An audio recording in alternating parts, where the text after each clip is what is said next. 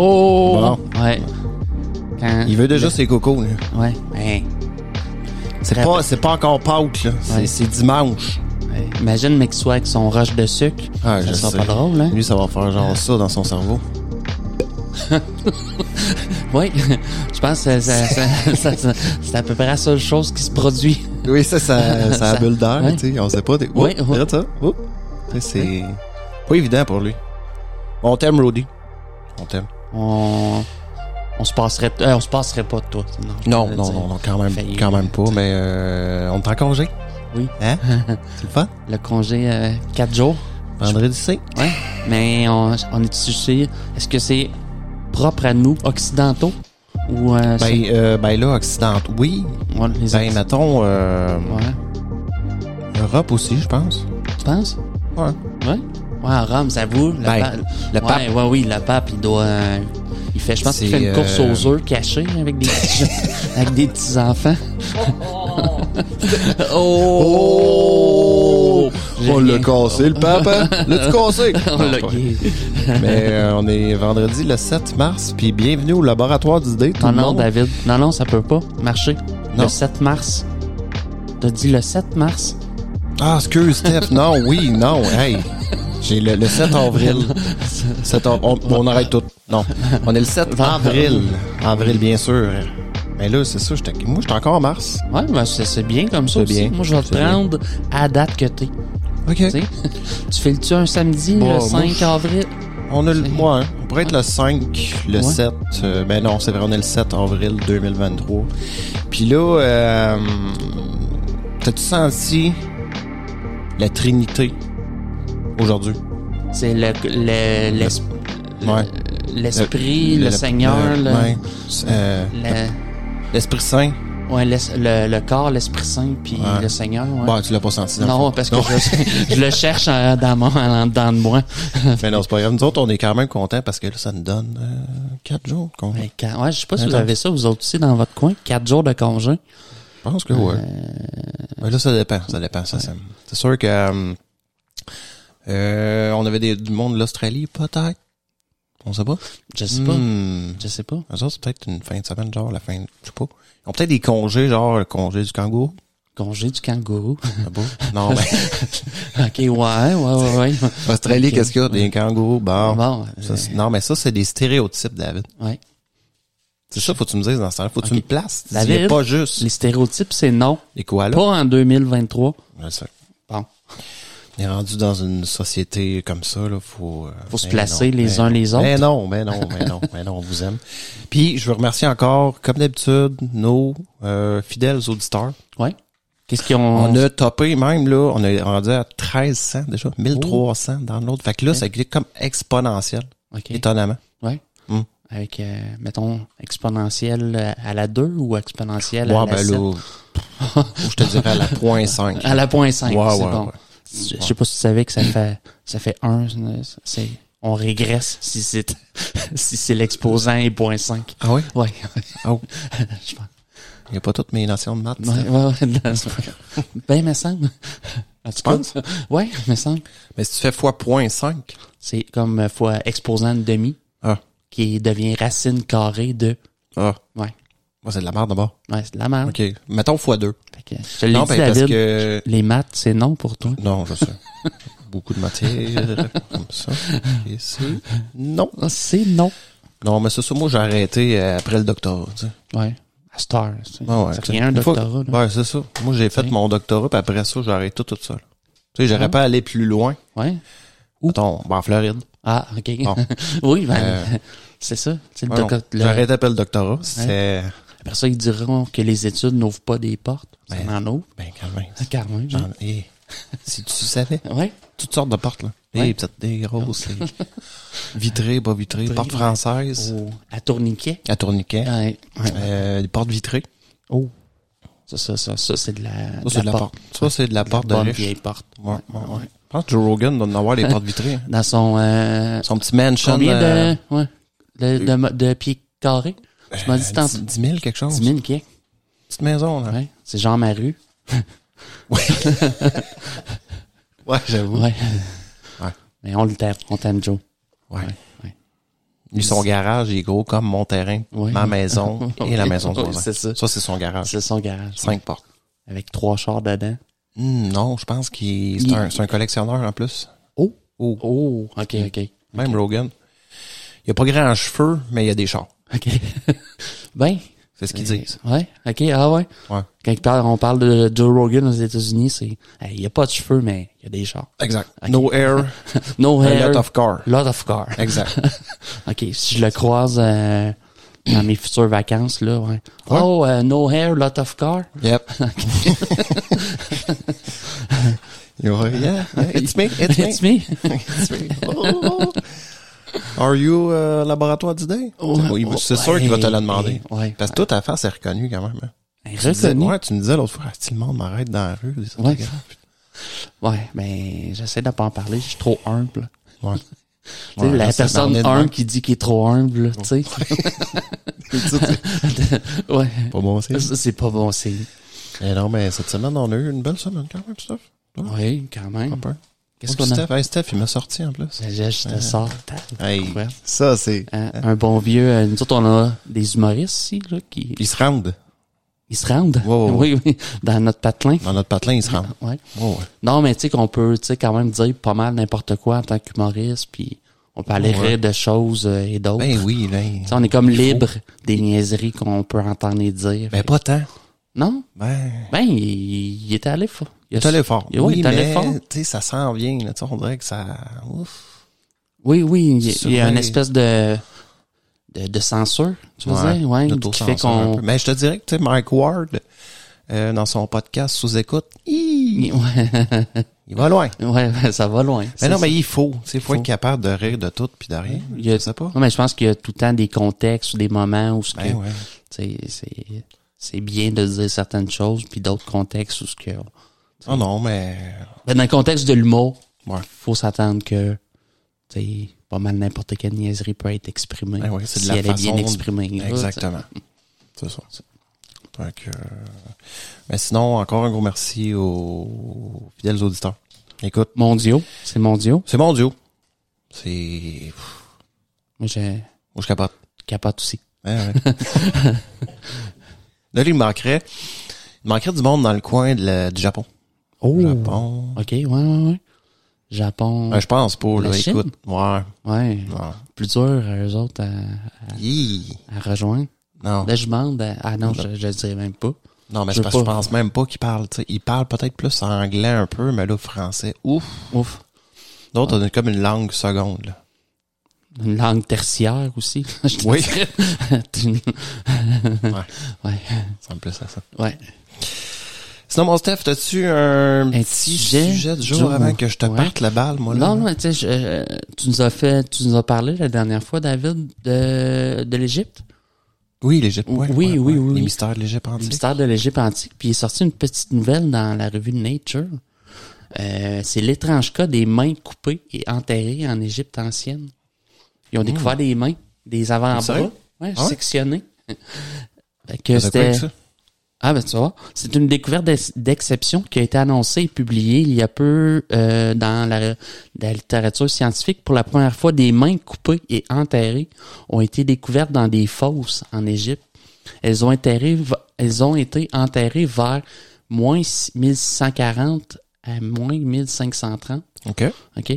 Avant notre ère, était-elle le fruit d'une punition, d'une offrande? Des recherches avancent des éléments tout à fait intéressants concernant cette pratique, somme toute particulière, qui était connue des inscriptions anciennes sans preuve archéologique. OK. Ouais. Ça me fait penser... si tu voles, on te coupe une main. Là. Ben oui, c'est vrai. Je me dis, c'est peut-être... je sais pas. Mais c'est surtout chez les musulmans, ça. Le vol, oui. L'œil pour œil, puis tout. Oui, quand même. Ouais. Ancien Testament. Oui. Dans la revue scientifique Nature, l'article concernant la découverte de plusieurs mains coupées au sein d'une fosse s'avère important. C'est des mains droites de 12 personnes environ qui ont été déposées dans 3 fosses creusées dans une cour se trouvant face à un palais érigé sur le site de Tel El Daba au nord-est de l'Égypte. OK. Ouais. Ces mains ont certes traversé le temps, mais leur état est resté malgré tout extrêmement fragile. Le sol étant humide, les ossements se sont révélés friables, rendant leurs fouilles et leurs études difficiles. Néanmoins, il a été possible pour l'équipe de pouvoir les étudier pour en savoir plus. La découverte est exceptionnelle puisqu'elle vient corroborer une pratique qui n'était connue que par des sources antiques. Le tout sans jamais avoir eu pour le moment d'équivalent archéologique. OK. Au moins 12 personnes ont été concernées par ce prélèvement de leur main droite, mais c'est possible qu'il y en ait plus, même jusqu'à 18 personnes. OK, mais pourquoi ils faisaient ça? Là? J'y arrive. J'ai hâte de voir. Toutes les mains n'ont pas été déposées de la même façon dans les fosses.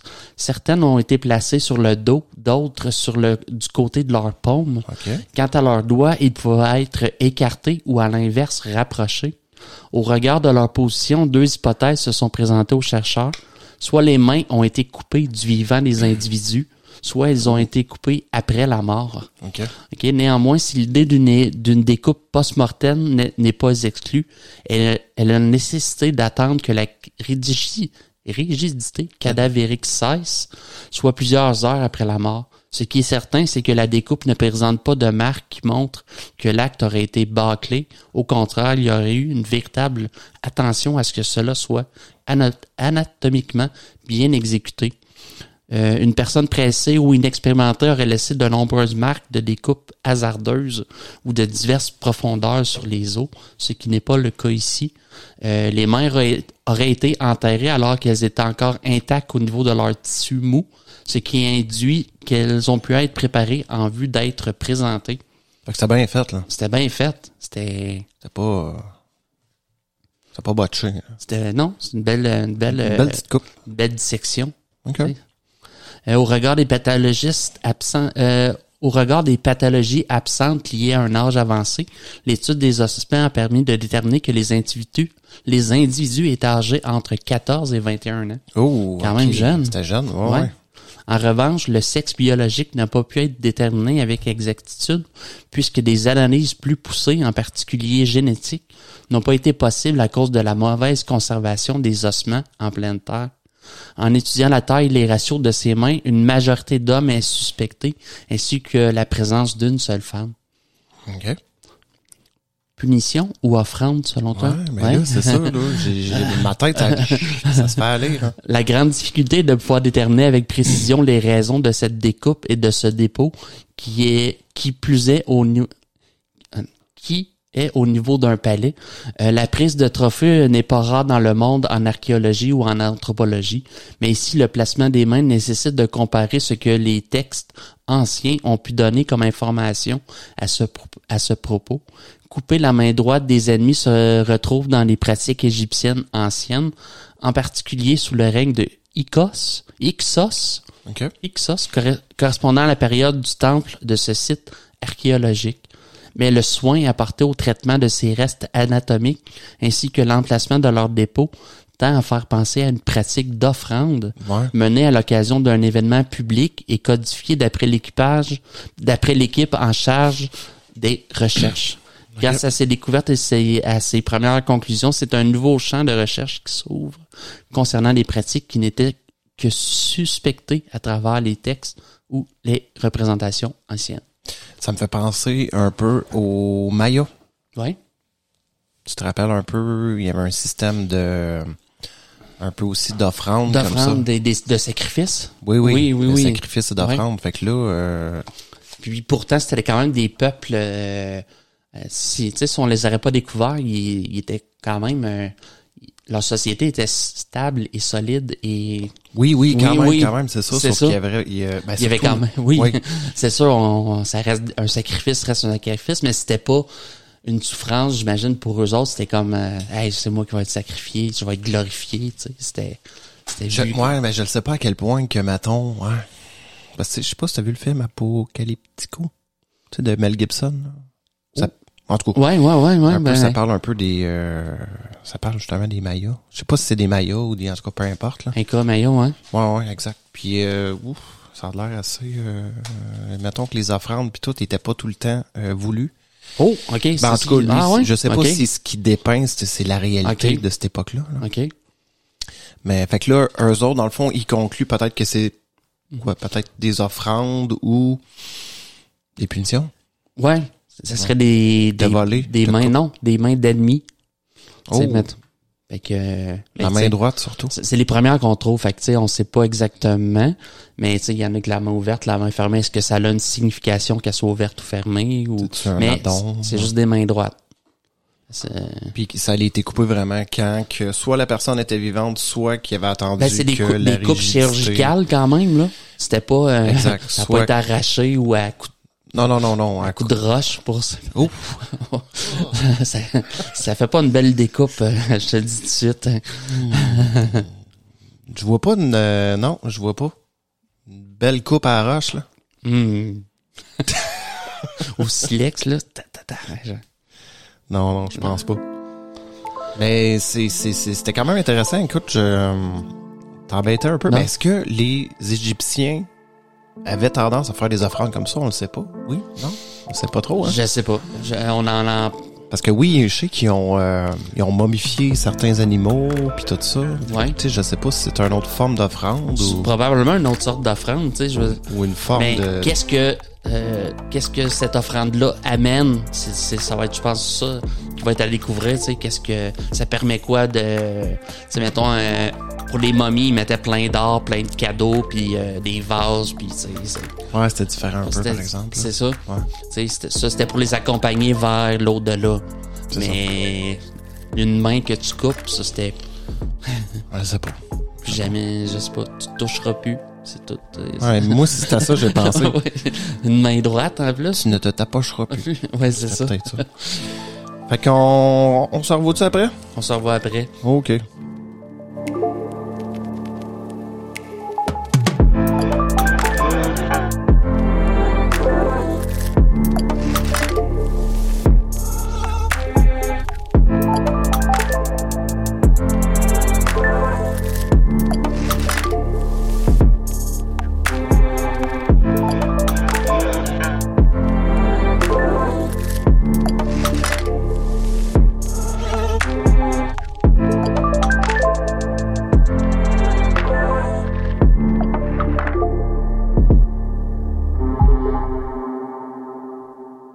On est back. Oh, de retour. Eh oui. Ouais. Oh. Oh. Ben non. David. Le bouton. Oui, Ouais. c'est parce que là... en fait, c'est pas moi, c'est Rudy. Ouais. Rudy, Il vient de découvrir ça. Il abuse un peu. Mais, t'as-tu vu? Il va découvrir un piton dans toute sa carrière de Rudy. Ben, c'est déjà que là, il y a le son à gérer, peut-être. Ouais. Pas y en demande. On y en demande, hein. On y en demande trop. Cette semaine... De caisser. Ben oui, de quoi? De quoi tu t'en vas où avec David, tes skis? Ouais. Dans le bain, dans le champ? Ouais. Dans le fossé? Ouais. Moi, souvent, je te dirais, avec des skis. En garnotte? En garnotte. Difficile. Sur une pente. Amène-nous à des endroits. Je vais vous amener quelque part. Ben non, écoute. Je reviens un peu parce que on se rappelle un peu, on avait fait l'affaire du col de Dyatlov. Oui. On s'en rappelle? Oui, bon. Oui, on s'en rappelle. Je vais vous parler un peu d'un cas aux États-Unis qui ressemble un peu à l'affaire du col de Dyatlov. Fait que là, on va retomber un peu sur le plancher des col de Dyatlov qui se passait dans le coin de la exact. Russie. Je vais refaire un petit récapitulatif rapide, dans le fond, là. Fait que là, aujourd'hui, on retombe un peu sur le plancher des vaches. On faisait une coupe de podcasts qu'on faisait. Bon, on parlait beaucoup de trucs. Non, c'est bon. Fait qu'on retombe vraiment terre à terre un peu avec... mais je vais vous parler un petit récapitulatif de l'affaire du col de Dyatlov que malheureusement on a enlevé un peu. On l'avait enregistré, on l'a enlevé. Ça? Oui, parce que c'était dans nos premières émissions. Ouais. Fait que je vais juste... Mais c'est un sujet qui est beaucoup connu. Je pense que tout le monde connaît un peu l'affaire du col de Dyatlov. Je pensais pas refaire une émission là-dessus parce que c'est très connu. Je peux vous faire peut-être un petit résumé rapide. Bon, l'affaire du col de Dyatlov, c'est un événement qui a causé la mort de 9 skieurs randonneurs dans le nord de l'Oural, approximativement dans la nuit du 1er au 2 février 1959.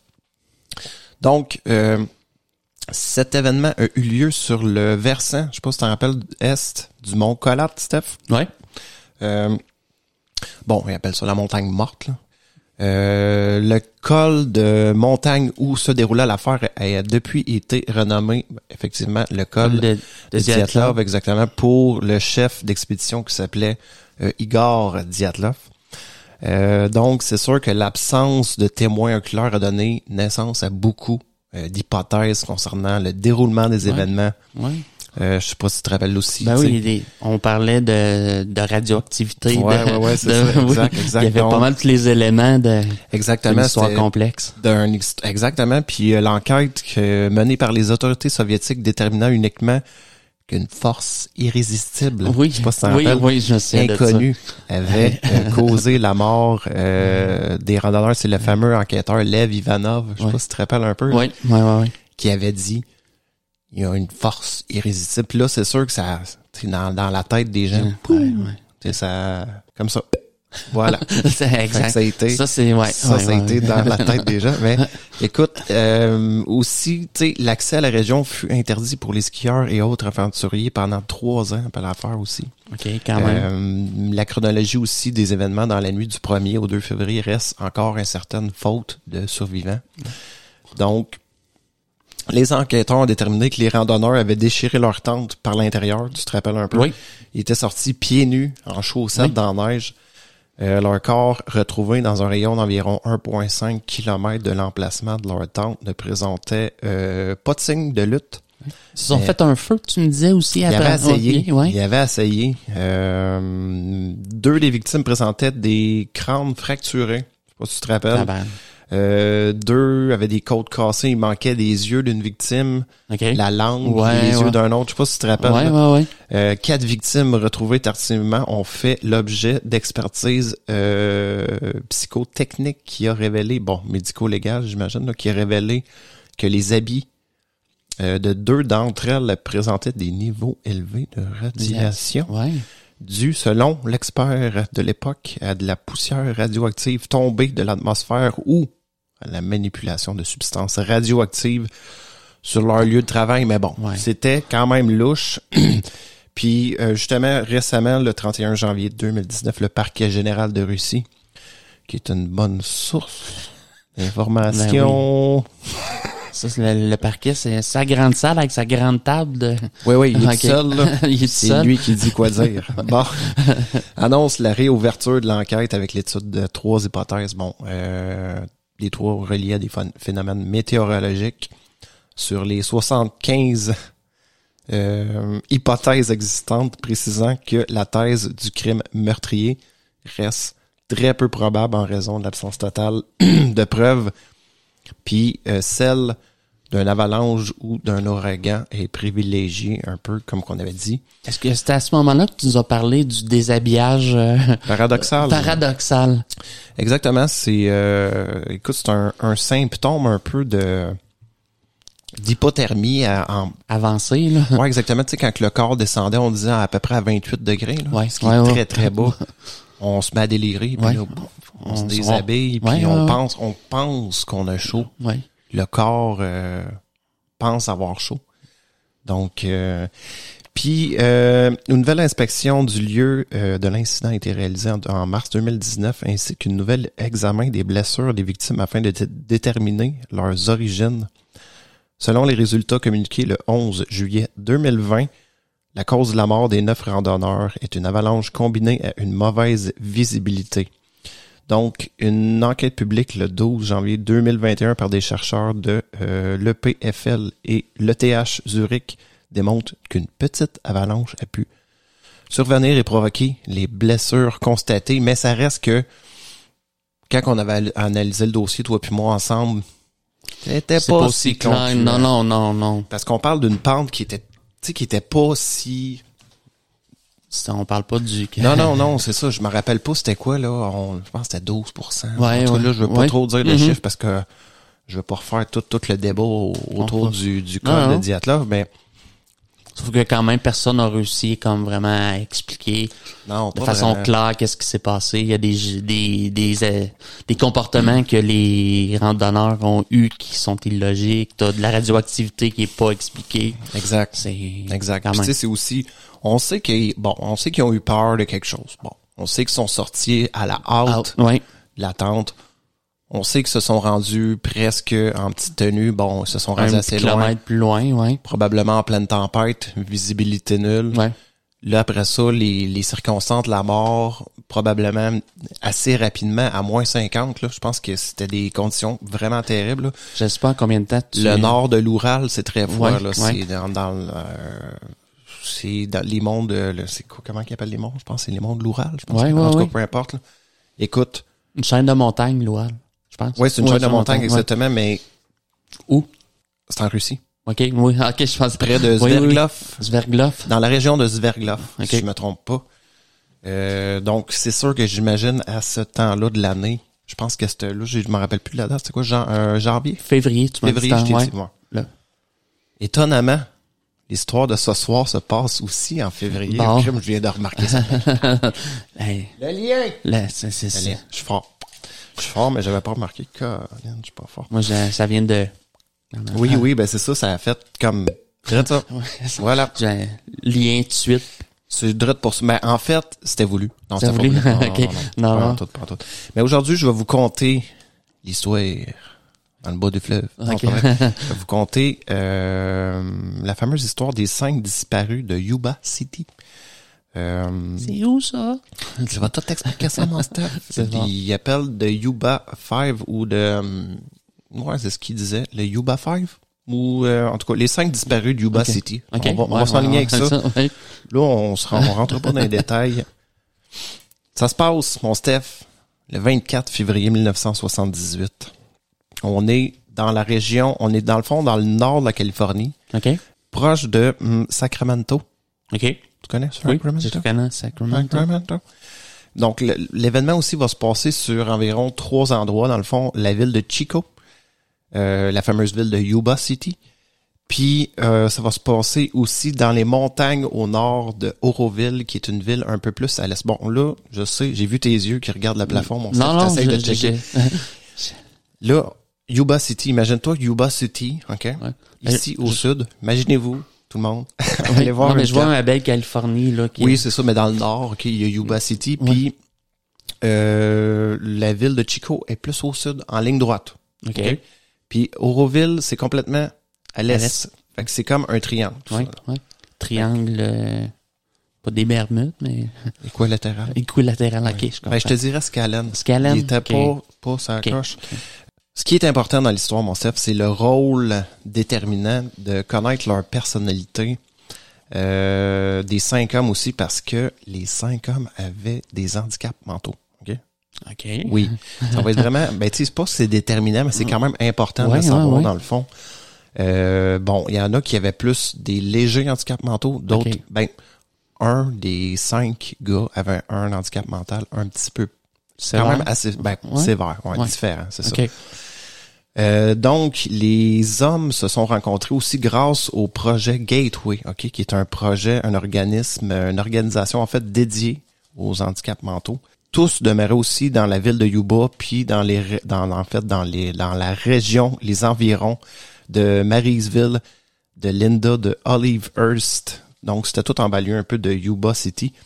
Les 5 hommes adoraient assister à des événements sportifs, puis c'était des grands sportifs aussi. Ils jouaient eux autres mêmes aussi au basketball, ils aimaient le bowling. Écoute, c'était 5 grands sportifs. OK. Ce groupe-là, il était toujours ensemble. Mm-hmm. D'ailleurs, surnommé The Boys. Le groupe, il y avait quand même un comportement quand même assez facile à prédire. Aucun écart de conduite ou décision irraisonnable du groupe. Là. Même s'il y en avait qui avaient des certains handicaps mentaux, mais tu sais, ils s'écartaient jamais un peu aussi de leurs activités habituelles ou programmées. Fait que c'était quand même 5 gars, un petit groupe qui se tient ensemble, tous des meilleurs amis. Sauf que c'est admis de dire que les 5 hommes fonctionnaient relativement bien, mais quand ils étaient placés dans une situation stressante, leur comportement pouvait se détériorer facilement. Oh. On va garder ça à l'idée. On va quand même garder ça à l'idée. Donc, je vais te décrire, Steph, les 5 hommes. On passe avec Jack Hewitt, 24 ans. OK.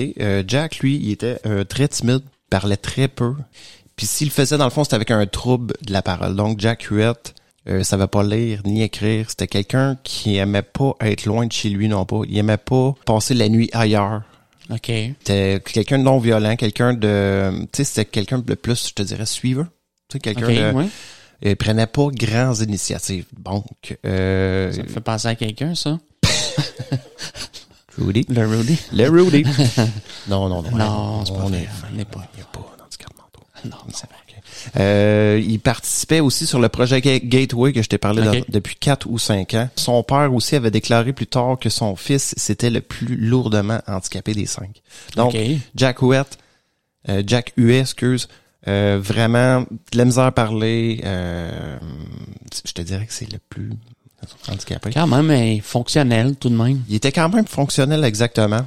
Puis son meilleur ami, dans le fond, c'était Ted Weir, qu'on va voir aussi, qui est dans les 5. Ils se connaissaient les deux depuis environ 8 ans.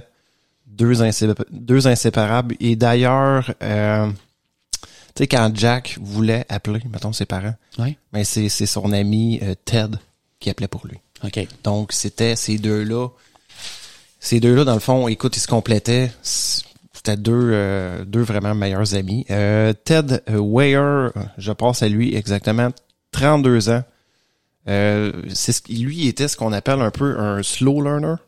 Quelqu'un qui apprend moins rapidement. Écoute, c'est ce qu'ils disent. Slow learner. Bon, quelqu'un qui apprend moins vite. Qu'est-ce que tu veux que je te dise, mon Steph? Mais il était quelqu'un d'extraverti quand même, amical. Il aimait ça parler aux gens. Il était considéré aussi comme quelqu'un de zéro violent, mais il avait un quick temper, tu sais, un petit peu tempérament.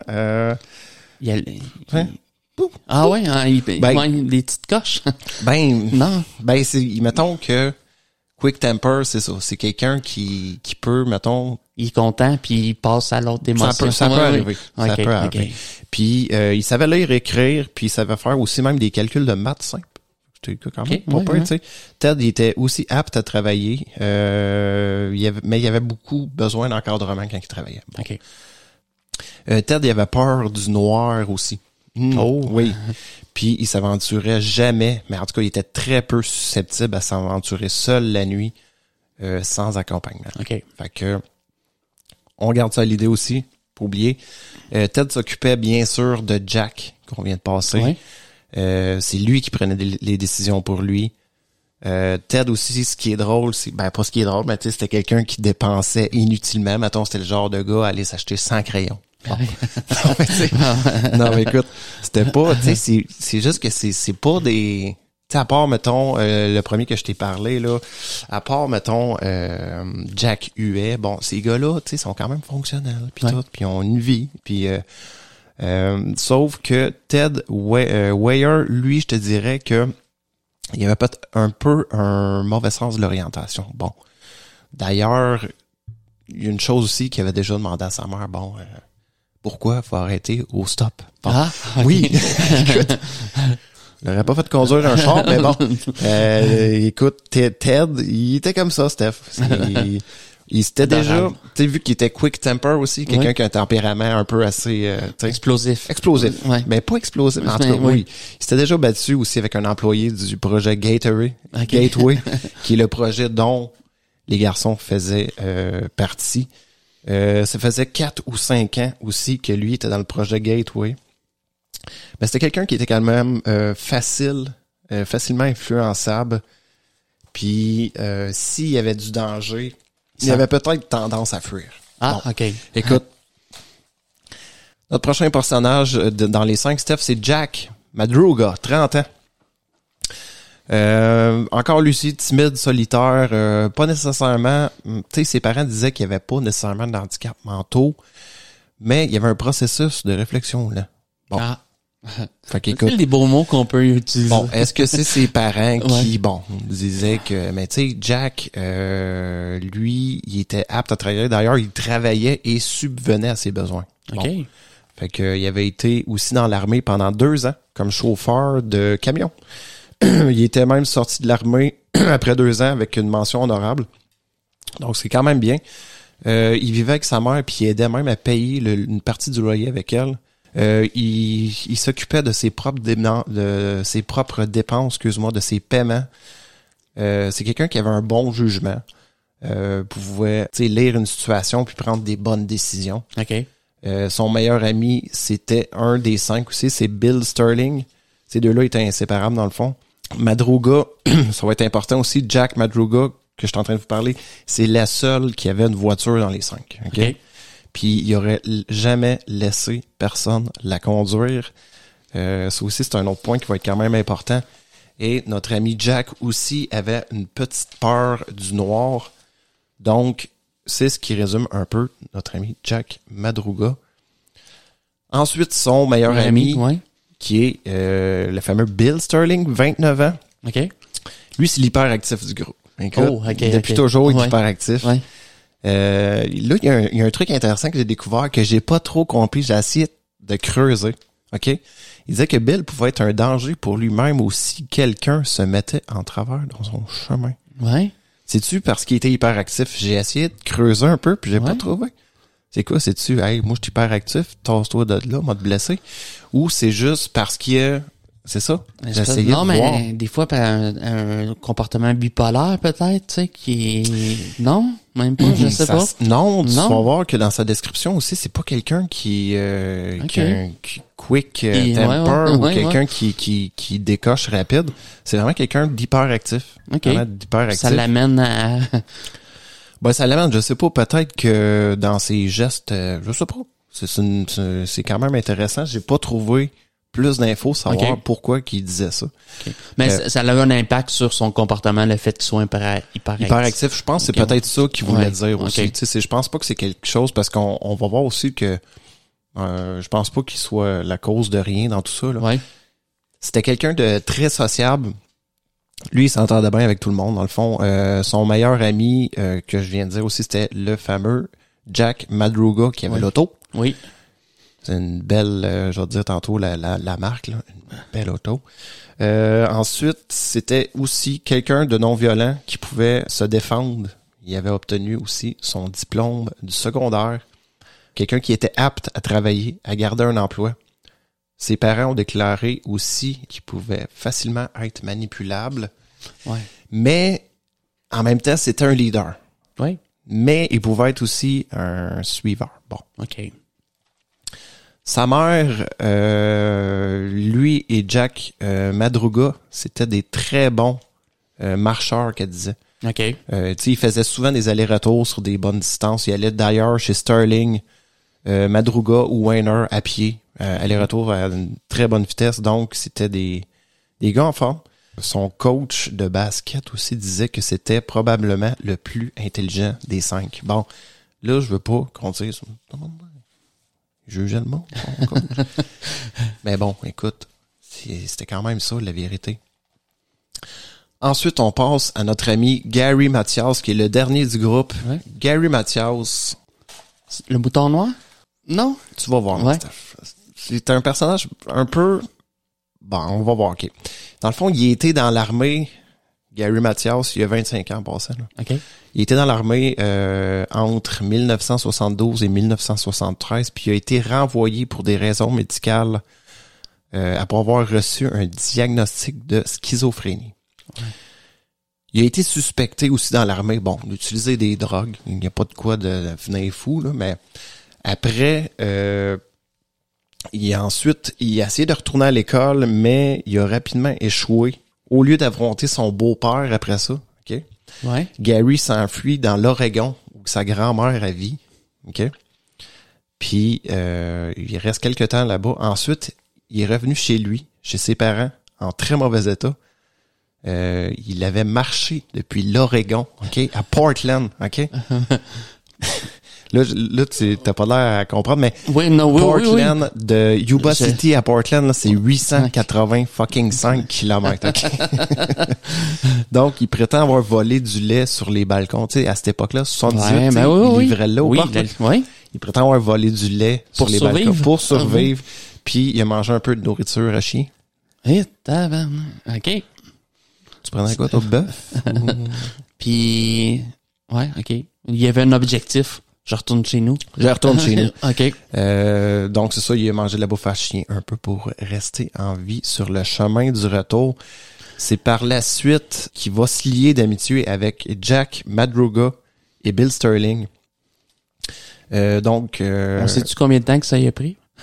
Pour je sais pas, sérieux. Ben, Hey, je checkais en auto, là, c'est...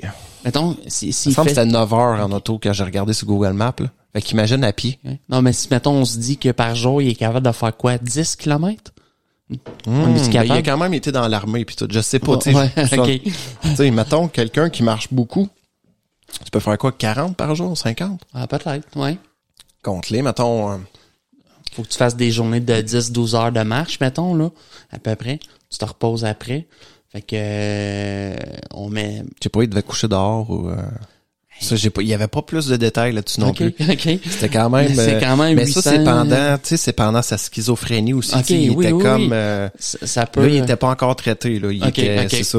C'est par la suite, dans le fond, qu'il va rencontrer ses amis dans le fameux programme Gateway, le projet Gateway. Puis, il était très protecteur envers Huey et Weir. Puis c'était pas quelqu'un qui aurait suivi Madruga et Sterling. Tu sais, Madruga et Sterling, faut pas t'oublier ces deux-là, c'est comme un peu, pas les leaders du groupe, mais c'est les plus allumeurs. OK. Tu le sais, Sterling, c'est comme l'hyperactif. Oui. Lui, il est comme un peu leader. Madruga, c'est celui qui a l'auto. Huey et Weir.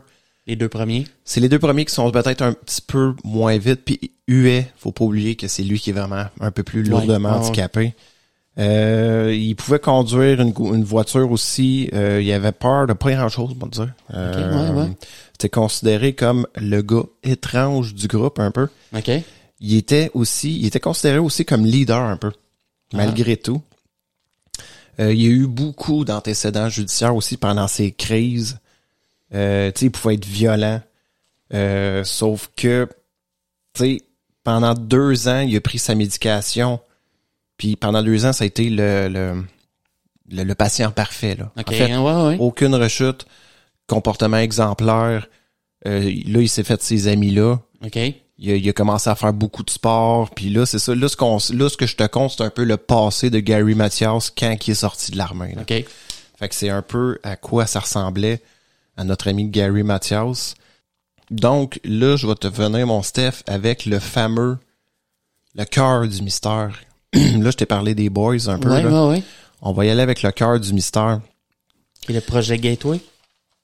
Non, le projet Gateway, en fait, c'est le projet dans lequel les gars faisaient partie. C'est un projet pour les handicapés mentaux, dans simplement, le fond.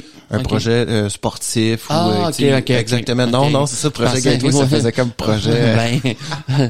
Ils ont fait des expériences. Non, vraiment pas. Non, ça aurait été... Non, vraiment pas.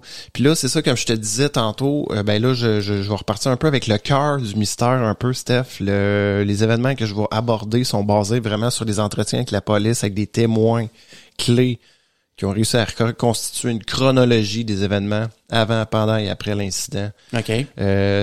Tout ça, ça commence le soir du 24 février 1978. Donc, les 5 hommes prévoyaient d'assister à un match de basketball à l'université de Chico, comme je t'ai dit tantôt. Ouais. Distance, à peu près 75 km de distance de Yuba City. Donc, Yuba City, Chico, 75 km. La soirée commence quand Jack Madruga récupère, dans le fond, avec sa Mercury Montego bleue et blanche, 1969, mon Steph. Un gros bolide. Vers 18h, dans le fond, il passe chez la mère de Bill Sterling. Ouais. Ensuite, ils vont mettre de l'essence à une station de service. Puis ensuite, le duo va chercher le reste du groupe. Puis le dernier qu'ils vont aller chercher, c'est Huey, dans le fond, vers environ 18h30 environ. Les 5 empruntent la fameuse autoroute 99, puis font le trajet d'environ 1 heure pour se rendre à l'université de Chico. Dans le fond, un chemin que le groupe avait fait plusieurs fois. Tu sais, il était habitué de le faire. Là. Il devait être de retour en fin de soirée aussi, ça c'est important, puisque le lendemain matin, les 5 participaient à un tournoi de basket. Fait que là, m'amener au Sierra College, lié aux Jeux olympiques spéciaux. Donc, les 5 hommes étaient très excités de participer à ce fameux tournoi. T'sais. Ouais. Fait que là, ça, c'est pas mal la dernière fois qu'on sait les choses sur eux. Après ça, Steph, d'après un témoin. Ouais. Il y a rien, un témoin qui était là-bas à Yuba City, en fait. OK. Au match. Pas, Ouais. excuse-moi, à Yuba City, mais à Chico. Chico. À l'université de Chico State. D'après un témoin, il n'y a rien remarqué d'étrange dans leur comportement. Il les a vus là-bas, au match. Les garçons s'amusaient tranquillement. Ils étaient présents jusqu'à la fin du match à 21h50. OK. Puis après le match, vers 22h, le groupe s'est arrêté au Bears Market, qui est pas loin de l'université de Chico. Donc, même que la commis Mary Davis dira plus tard aux policiers que les hommes sont arrivés à l'heure de la fermeture, ce qui l'a ennuyé, la petite madame. Ah ouais, OK. Elle était sur le point de fermer, dans le fond. C'est pour ça qu'elle les a vraiment remarqués. Donc, ils ont acheté une grande quantité de, friandises, je te dirais... Des bonbons. La bonne malbouffe. Oui. Les chips, je sais pas, là, ils n'ont acheté. Puis ils sont repartis et auraient probablement commencé leur trajet de retour sur l'autoroute 99. Mais les garçons ne sont jamais revenus à Yuba City. OK? Pouf, disparu. Ensuite, je vais passer sur la rencontre de Joseph Sean, OK? Qui est Joseph Sean? Joseph Sean. Bon. Là, on se remet un petit peu plus tôt dans cette soirée-là, vers 17h, OK? Un homme du nom de Joseph Sean était dans sa maison de vacances à Berry Creek, à 40 km à l'est de Chico. OK. Décide d'aller prendre une bière au Brush Creek Bar et ensuite il se rend au Mountain House Bar. Puis il prend aussi quelques autres bières et vers 17h30, 18h, il commence à se diriger vers le nord, vers l'autoroute d'Euroville. L'autoroute d'Euroville, je vais remettre un peu en contexte, là. C'est comme une espèce d'autoroute qui passe à travers les montagnes en haut d'Euroville. Là, il y a Euroville qui est complètement, si vous voulez, un peu une vue d'ensemble présentement. Là. On n'oublie pas Yuba City, on s'imagine une ville au sud complètement. Ouais. Chico qui est complètement au nord. Euroville qui est complètement à l'est. OK. C'est complètement pas sur le chemin de Yuba City. Ce gars-là, il est sur l'autoroute d'Euroville qui dépasse la ville d'Euroville et qui monte dans les montagnes qui sont plus au nord de là. Fait que ce gars-là, il est là. Il voulait tuer un peu de temps, donc il se rendit, il va se rendre un peu plus loin pour voir jusqu'où la ligne de neige s'étendait.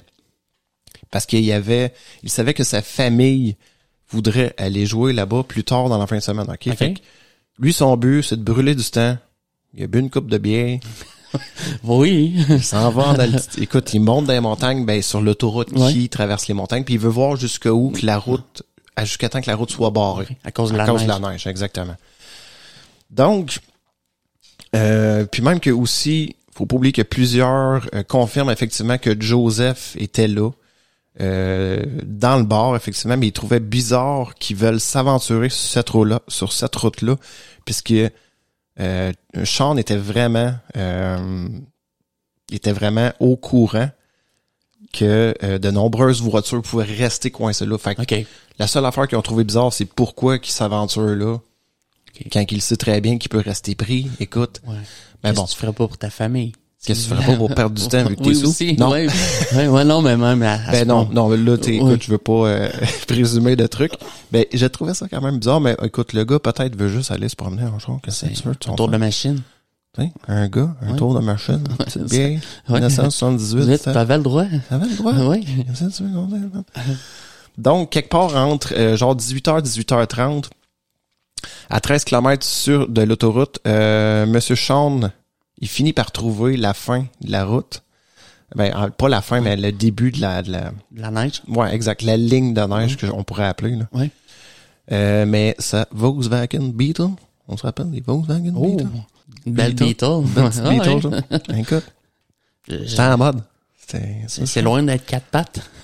Selon moi. 4 roues motrices. Je pense pas. Non, hein. Le moteur était en arrière. Oui, en plus. Oui. D'après moi, c'était propulsion. Oui. C'était pas une traction avant, ça, là.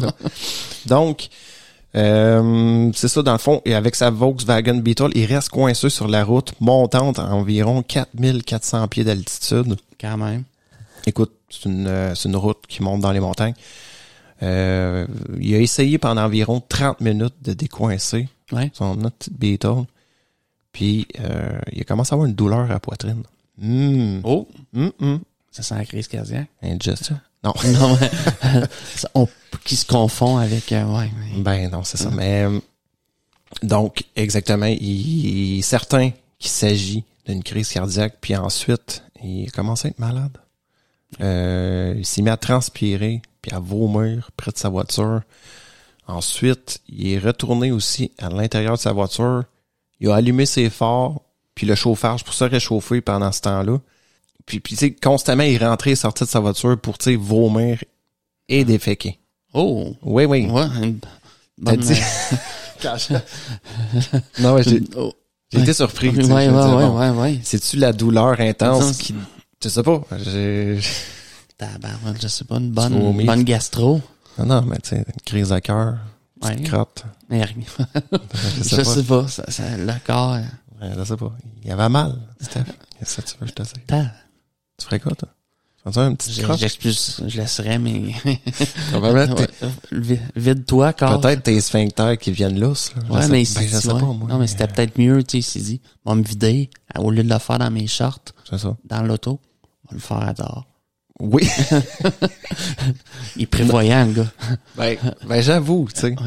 Ouais. Médecin légiste va me trouver, je vais être beurré. Ça doit être enquêteur, ouais. Moi, je me disais, pourquoi qu'il défèque? Ouais, là. Bon. Je peux pas t'expliquer, par exemple, le lien entre la crise cardiaque. Je sais pas. Écoute, ça m'agarde une crise, là. Ouais.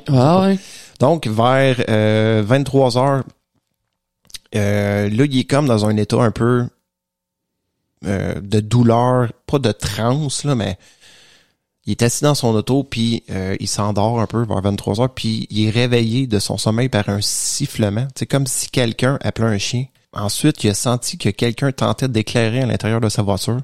Puis, à ce moment-là, les vitres étaient complètement bleues, fait qu'il était pas capable de distinguer les personnes qui étaient à l'extérieur de sa voiture. Donc, écoute, il a descendu la vitre de sa voiture pour crier aux gens à l'extérieur qui étaient malades puis qui avaient besoin d'aide. Ensuite, il a vu les gens repartir pendant qu'ils continuaient à demander de l'aide puis à klaxonner. Puis n'ayant aucune aide et voyant le groupe repartir, Monsieur Shands, il est sorti avec difficulté de sa voiture puis il est monté sur un banc de neige à côté, ok. Puis de son point de vue, là, il a remarqué qu'il y avait une voiture un peu plus loin que la sienne, ok, qui était stationnée. Puis il a remarqué aussi qu'il y avait un pick-up de stationné aussi. Puis il y avait environ, il y avait un groupe de personnes là. Okay. 2 autos stationnées, un pick-up. Là, on est presque en pleine nuit. Ouais. Mais en fait, il est 23h. On est en pleine nuit. Il y a il y a un auto de stationné, un pick-up de stationné. Sauf que lui, il prétend que les phares des voitures éclairaient de telle façon que lui, il voyait rien. Tu sais, il voyait pas, il était pas capable de voir comme il faut les figures des gens. Sauf qu'il a cru discerner, dans le fond, dans le groupe, ok, une femme qui semblait tenir un bébé. Ok? Wow. Donc, à ce moment-là, Monsieur Chan, écoute, il a tenté de crier encore qu'il avait besoin d'aide, mais il n'y avait aucun retour. Comme ces gens-là, ils restaient là, il est quand même assez loin, mais pas trop. C'est sûr que comme sa voix se rendait puis que les gens entendaient. Oui. C'est ce qui est quand même aussi bizarre, là. Sauf que là, après ça, le groupe semble être monté dans le pick-up, toute la gang, dans le pick-up, sont partis. OK. Le laissant seul avec un char. Le laissant seul avec un autre auto qui est parké là, OK? Puis là, M. Chan, dans le fond, lui, il est comme reparti un peu bredouille vers son char. Puis là, écoute, il est allé se réchauffer. Quelques heures plus tard, sa voiture à M. Chan finit par manquer d'essence, OK? Puis là, il est à peu près 2h du matin. Ouais. Là, il réalise, il va falloir que je marche, moi, là. Ouais. Faut que je m'en aille d'ici, là. Commence à avoir fret. Fait qu'il va passer quasiment 2 heures, dans le fond, M. Chan, à essayer de se remonter le moral, de se préparer pour la marche exténuante qu'il faut qu'il fasse là, d'à peu près 11 kilomètres. Mais est-ce que le véhicule restant est toujours là? Il est toujours là. Il est toujours là. Okay. Exactement. Non, mais je veux dire, il y a son véhicule, mais il y a l'autre véhicule. Il y a l'autre véhicule qui est parqué environ, si je me trompe pas, une 50aine de pieds en arrière de lui, si je me trompe pas. Puis est-ce qu'il y a dans l'idée d'aller dans l'auto, essayer de voir si il peut l'utiliser? Pour l'instant, il est encore un peu, il est encore malade un peu. OK. Il a froid, là son auto marche plus. Là, il commence à se convaincre qu'il va falloir qu'il marche. C'est ça. Là, j'ai comme une légère crise cardiaque présentement, je file pas. Je chie puis vomis partout. Ouais. Fait que je vais-tu le faire dans mes bobettes? Non, mais puis c'est vrai que comme j'expliquais vers 2 heures plus tard, donc on est rendu à 4 heures du matin qui débute son périple en descendant dans le fond l'espèce de route. C'est là que il voit la fameuse voiture abandonnée. OK. Un peu plus loin en arrière de lui. Qui est, lui, il pensait que c'était une sorte de voiture, mais c'était effectivement une Mercury Montego bleu pâle. OK. Celle des boys? Ça ressemble à ça, mon Steph. Qu'est-ce qu'ils font aussi loin de chez eux? C'est ça. Là, il est comme... Mais lui, il rouvre la porte côté conducteur. Ouais. Puis il voit, il y a plein de papiers, de friandises. Là, il voit que l'auto aussi, que la lumière ouvre quand il rouvre la porte. Mais écoute, je te dirais qu'il en fait pas tout un plat. Puis il repart sur la route. Okay? Il redescend la route en prenant plusieurs pauses. Puis ce n'est que vers 10 heures le matin qu'il atteint sa destination. Okay? Fait qu'il est parti environ vers 4 heures du matin. Mais je trouvais ça quand même intense. Là. Je me suis dit, me semble, 6 heures de marche pour 11 kilomètres. Ouais. C'est-tu moins ou c'est beaucoup? De temps? Ouais. Oui, mais c'est sûr que comme s'il faisait plusieurs pauses. Oui, en situation de tu viens de faire un infarctus. C'est sûr que tu fais plusieurs pauses. Un caca, un vomi. Oui. Je sais pas. Pour voir à quel point il était magané, mais 6 heures, 11 kilomètres. Je sais pas s'il aurait pu trouver ses traces. Oui, ça c'était une bonne technique, ça, ouais. Une crotte aux 10 pieds, maintenant. Ouais, c'est ça. Donc, comme je te disais, à 10 heures, il atteint le fameux bar qui avait quitté, le dernier bar, qui est le Mountain House Bar, si je me trompe pas, le dernier, là. Donc, les employés du bar ont vu Monsieur Sean s'asseoir au bar, puis Irene Aycock, qui est la serveuse, dira plus tard aux autorités que Monsieur Sean est entré et s'est assis au bar. Il s'est mis les 2 mains sur la tête et a déclaré, je cite, « J'aurais dû le faire il y a 2 ans. » Hein? Mais oui. Pourquoi cette fameuse déclaration? Plusieurs témoins ont aussi corroboré les dires dans le fond de la serveuse et Monsieur Sean a demandé 2 aspirines par verre d'eau. Je pense qu'il était à bout. Après il en demande pas gros. Ouais. 2 aspirines, un verre d'eau. Moi, j'aurais demandé 2 aspirines, 2 vodka, un rum and coke. Non. Mais ensuite, lui, en fait, il a demandé si quelqu'un pouvait le ramener chez lui. Puis la serveuse a comme demandé un client qui s'appelle Monsieur Robinson. Puis sa conjointe Laura Lynn Smith. Donc, ils ont décidé, OK, on va le ramener chez lui sans problème. Pendant le trajet de retour, Monsieur Sean, pas très gentil, il critique la conduite de Monsieur Robinson. OK. Yo, je te ramène chez vous. Il critique pas ma conduite. Bon, peut-être qu'il roulait 120, 2 roues dans le fossé. Non, mais je sais pas. Là, on délire. Donc, même que pendant le trajet de retour, tu sais, Monsieur Sean, il racontait un peu sa mésaventure. Sauf que lui, il a dit, OK, qu'une autre voiture le suivait de si près que malencontreusement, dans le fond, il est resté pris avec sa voiture puis il était pas capable de faire demi-tour, tu sais. OK. Comme si la voiture le collait tellement, que lui a comme continué d'avancer, peut-être stressé, tu sais, il a déclaré aussi que tout le stress qu'il avait vécu était dû à l'autre voiture qui le suivait. OK. De si près. Donc, une version bien différente de celle qui donnera aux enquêteurs. OK. Donc, arrivé à destination, il sortira de sa voiture sans leur dire merci, puis il rentrera chez lui et il s'est mis immédiatement au lit. Un petit dodo. Un petit dodo, il en a besoin. Qu'est-ce qui se passe avec M. Sean? Ouais. Hein, Steph? Il a vécu comme, je sais pas, C'est... Il a vécu quelque chose, là. Il y a le moment jusqu'à son accident, comme, je sais pas. Bon, on sait que M. Sean, OK, il s'est enlisé. Jusque-là, oui, on sait ça. C'était clair.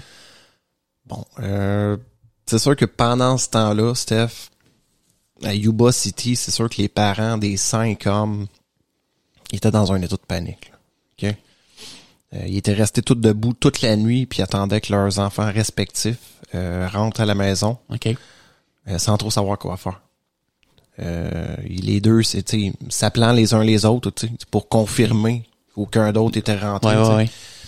Puis pour les 5 familles, c'était jamais arrivé. Les jeunes, écoute, les jeunes, quand même, pour être près de la trentaine, dont un qui avait 32, là. C'était quelque chose qui arrivait jamais. Puis c'est sûr que la panique a s'est installée, puis que tout le monde... puis c'est surtout le fait que le lendemain, il y avait un tournoi important de basket. Qui aurait pas manqué. Qui aurait jamais manqué. D'ailleurs, la mère d'un des gars, elle disait, il avait déjà plié son linge de basket. Okay. Prêt sur, proche de sa commode ou quoi que ce soit. Fait que, c'était vraiment quelque chose qui était vraiment inhabituel. Donc, ça, c'est pendant la nuit, bien sûr. Là, on se transporte un peu le lendemain matin à 10h. Bill Neal, un employé du service forestier, qui remontait la route, lui, pour aller faire du ski de fond avec un espèce de camion qu'il y avait, un espèce de... pas un pick-up, mais semblable à ça. Un espèce de VUS des années 70. Un SUV. Oui, avec les portes, les panneaux de bois. Oui. Ça, c'est... Bravo. C'est un beau modèle, hein? Un beau modèle? Oui. On a coupé les arbres pour faire ça. Oui. Non, je pense pas, là. Donc, exactement, Bill Neal, un employé du service forestier qui remontait la route pour aller faire du ski de fond, a remarqué l'automobile, le fameux Mercury Montego. Oh, sur le bord de oui. Puis, il dit qu'il était pas au milieu, il était pas sur le bord de la route, il était vraiment au milieu de la route. OK. Bill Neal, dans le fond, il a remarqué aussi que la voiture, elle semblait pas prise dans la neige, là. OK. Elle était vraiment juste stationnée là. En plein milieu de la route. Puis il a remarqué que elle aurait pu être facilement enlevée si quelqu'un aurait voulu. Donc, tu recules, on aurait pu quitter l'endroit, là, tu sais. Il a remarqué aussi que la vitre côté conducteur était baissée. Bon. Chose que Sean semble... Est-ce que je t'ai dit qu'il avait remarqué ça du Mercury Montego? Non, il me semble que non. Je pense que c'est ça. Je pense qu'on n'a pas parlé, mais bon. La vitre était effectivement baissée du côté conducteur. Ça ressemble à quoi? Ça ressemble à quelqu'un qui voulait parler à quelqu'un. Exact. Ça ressemble à ça, hein? C'est sûr que Bill Neal, il s'est arrêté, il a pris une pelle, puis c'est comme fait un chemin un peu à côté pour pouvoir dépasser l'auto puis continuer sa montée. Ensuite, c'est sûr qu'une 50aine de pieds plus loin, c'est là que lui va croiser la fameuse Volkswagen Beetle de Monsieur Chance. Donc, stationné tout près de la voiture, puis il a remarqué qu'il y avait du vomi et du caca. Ouais. Bon, fait que, écoute, sauf que lui, il s'est dit, bon, c'est peut-être du caca de chien. C'est drôle parce qu'il décrivait un peu tout ça. Bon, j'ai vu ça, une Volkswagen parkée, du vomi autour. OK. Mais lui, écoute, fait pas un cas de ça. Il met ses skis, va faire du ski. Ensuite, vers midi, la même journée, la fameuse femme de Monsieur Sean, elle revient à la maison. Elle voit son homme couché. Ouais. Il raconte un peu ce qui est arrivé. Bon, je suis monté avec la Vaux. Je suis resté pris dans la neige. Plus de gaz. Elle avait mal. Tu veux-tu aller chercher la Vaux? Fait que là, sa femme se rend au Mountain House, le bar, le fameux bar qui est pas loin de là. Elle parle au proprio de son projet d'aller chercher la voiture. Fait que lui, il dit, OK, mais allez t'aider. Je veux pas que t'ailles là tout seul. Trouve la voiture. Finalement, c'est ça, il monte là, trouve la voiture, se rend compte que la voiture a plus de gaz, que la batterie est morte. Puis il remarque aussi la Montego aussi, en passant là. Aussi. Puis sa femme a dit qu'il a fait un total mess, dans le son, elle a remarqué le vomi. La marde. Ouais. Bon. Là, vous allez dire, David, tu te calmes-tu avec ça? Il y a le doigt. Tu ferais quoi avec une crise cardiaque, David? Ben, c'est ce que je me demande. Es-tu capable de le retenir, ton caca? Non. Je sais pas. Donc, finalement, dans le fond, c'est la femme de M. Chand va revenir le 26, qui est le dimanche. OK? Là, on est le 25. On se rend compte qu'avec l'autre, le propriétaire du Mountain House Bar, il se rend compte, bon, écoute, on peut pas sortir l'auto de là, plus de gaz, plus de batterie. Ils vont revenir le dimanche, le 26 février 1978 pour chercher l'auto. Donc, la même journée, le samedi, donc le lendemain de la disparition des jeunes, le samedi, le 25, Monsieur Chand, dans le fond, sa femme en revenant, elle va se dire, bon, on va l'hospitaliser. Ouais. Elle l'envoie finalement à l'hôpital. OK. Puis ils vont effectivement dire que Monsieur Chand avait fait une légère crise cardiaque. OK. Puis le 25... vers 20h, OK, toujours le lendemain de la disparition, la mère de Jack Madruga va finalement contacter les autorités pour dire que le groupe était disparu et avait manqué leur tournoi, le fameux match de basket au Sierra College. Là, on parle d'environ 24 heures plus tard. Okay. Donc, les parents, c'est sûr qu'ils ont passé une sale nuit. Je trouve ça quand même assez long. Avant d'appeler les autorités? Ben, je sais pas, toi, personnellement, je sais pas qu'est-ce que t'en penses. 24 heures, c'est sûr que c'est des adultes. Mais je pense que c'est plus pas un règlement, mais c'est une façon de procéder. Peut-être que ça prend 24 heures sans... Non, en fait, c'est que la mère de Jack Madruga, elle contacte les autorités, mais juste le lendemain, vers 20 heures le soir. OK. Fait que là, on parle de 24 heures. Est-ce que c'était quand même un groupe, tu sais, qui était... effectif dans le sens que tu sais c'est un groupe qui était peut-être responsable, peut-être se sont dit bon c'est des adultes, oui ils ont des légers handicaps mentaux, oui mais il doit y avoir une raison pourquoi ouais. pas à leur retard mais à leur non-présence.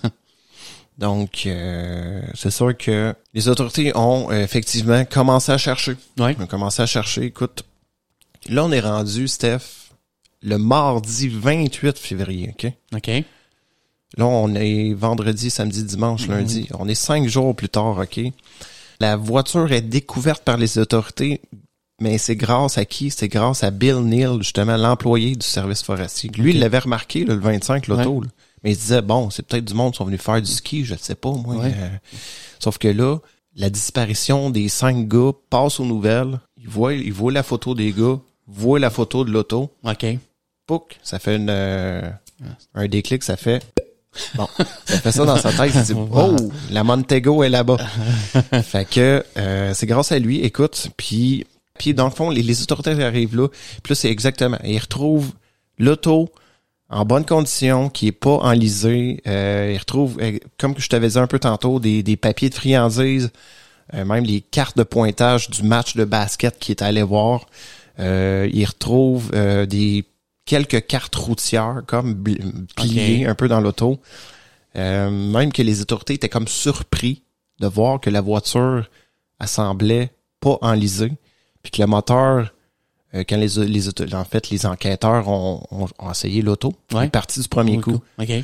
Donc ça les a surpris un peu, déconcertés. Ils se disaient bon, qui aurait quitté leur auto comme ça? Quand il aurait pu facilement faire demi-tour et repartir. Des recherches ont débuté la journée même. Ils ont dû être annulées à cause des fameuses conditions météorologiques. Écoute, ça la tempête, temps de marde. Okay. Même les équipes de recherche, OK, il y en a un qui s'est tapé une crise cardiaque, OK, puis il y en a un qui s'est tapé une pneumonie. Wow. Oui, Okay, fait que, tu sais, puis c'est un terrain qui est vraiment rough à chercher. Ouais. La forêt est très dense. Les autorités, dans le fond, ils ont même utilisé des VTT, cheval, hélico, des chiens. Mais comme je te disais exactement, c'était difficile de couvrir un grand territoire. Puis tu sais, c'est quand même assez immense, comme c'est un parc national, si je me trompe pas. Probablement. Avec quelques petites villes un peu tout le long de cette petite autoroute-là. Moi je dis autoroute parce qu'ils l'appellent highway en fait, mais ça semble être une petite route. Ouais.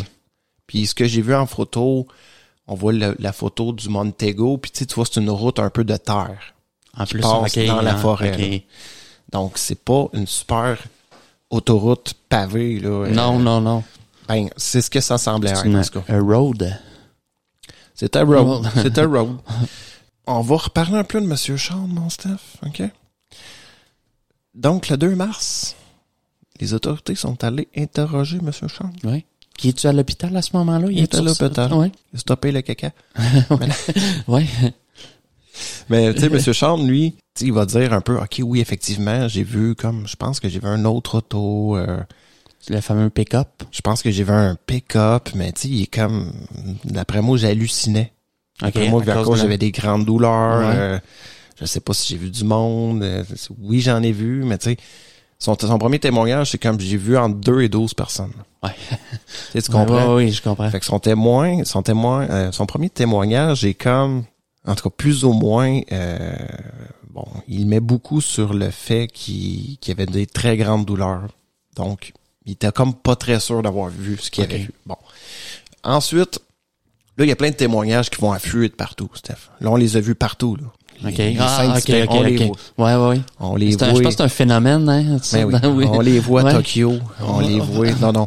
Mais on voit partout à travers les États-Unis. Bon, il y en a qui vont prétendre, ah oui, je les ai vus. Mais il y a quand même un témoignage qui est assez intéressant. Donc, le 3 mars, quasiment une semaine après, 3 mars, moi. Le 3 mars, en fait, c'est que la femme va dire ça, prétend avoir vu les 5 hommes, mais le 26 février. OK. Donc, on parle de 2 jours après, là. Le 26, oui, le 26, c'est ça. Elle prétend avoir vu les hommes le 26 février. Donc... 2 jours après leur disparition? Non, excuse-moi, le 25. Excuse-moi, le lendemain de la disparition. OK? Elle les a vus dans un pick-up rouge. OK. À Brownsville. Ouais. OK, Brownsville, c'est proche de Auroville. OK. C'est un petit peu plus, encore un petit peu plus à l'est d'Auroville. Donc, elle va même identifier, OK, par photo, 4 des 5 gars. OK. Bizarrement. Elle a remarqué ça parce que elle s'est stationnée à côté d'un pick-up rouge, puis elle a remarqué en dedans, bon, elle a remarqué les gars qui souriaient à travers le pick-up, OK? Fait que là, puis elle a vu qu'il y avait 2 autres gars qui étaient dans la cabine téléphonique puis qui appelaient. OK. Donc, ça, c'est un témoignage qui a quand même été gardé, mais il y avait comme pas... c'était comme pas concluant, parce que là, on savait pas trop, on se disait, bon...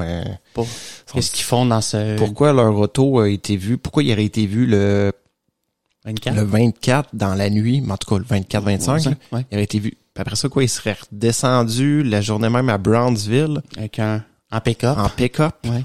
Fait que là, c'était, mais quand même que le propriétaire de ce market-là, ce dépanneur-là, il va même identifier 2 des 5 hommes. OK. Fait que c'est un témoignage qu'ils vont quand même garder. Mais bon, ça mène à rien. Ça mène à rien parce que là, ils savent comme pas quoi faire avec ça.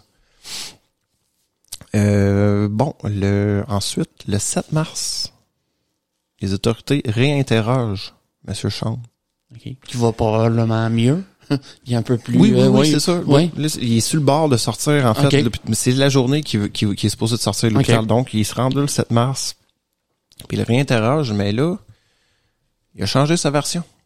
Oh, OK. Ouais. Là, finalement, il l'a vu, le pick-up. Là. OK. Fait que là, il décide qu'il l'a vu. Là. OK. Il l'a vu derrière le Montego. Là, il dit que non, pas eu d'hallucination. Son attitude change aussi par rapport aux activités qu'il a vues. OK? Au départ, il est comme super engagé dans la conversation, OK, sur sa version. Puis après ça, il tombe vraiment sur la défensive par rapport à ce qu'il voit quand il était sur le fameux banc de neige. Oui. OK? Il va déclarer aux policiers, j'ai l'impression que vous pensez que je sais quelque chose par rapport à ces 5 hommes. Il se sent comme, il s'est défensive. Sa défensive, oui. Exact.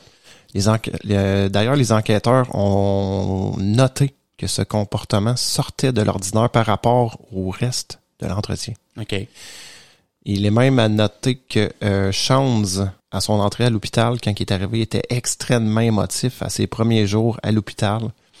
Émotif, OK, il voulait pas parler à personne, puis il avait de la misère à parler à sa femme parce qu'il pleurait constamment. OK. Donc, qu'est-ce qui est arrivé? Oui. Pourquoi qu'il était aussi émotif? Est-ce que il réalisait qu'il avait fait humour? C'était-tu ça? Oui. Bon, on ne sait pas. Est-ce que il était témoin de quelque chose?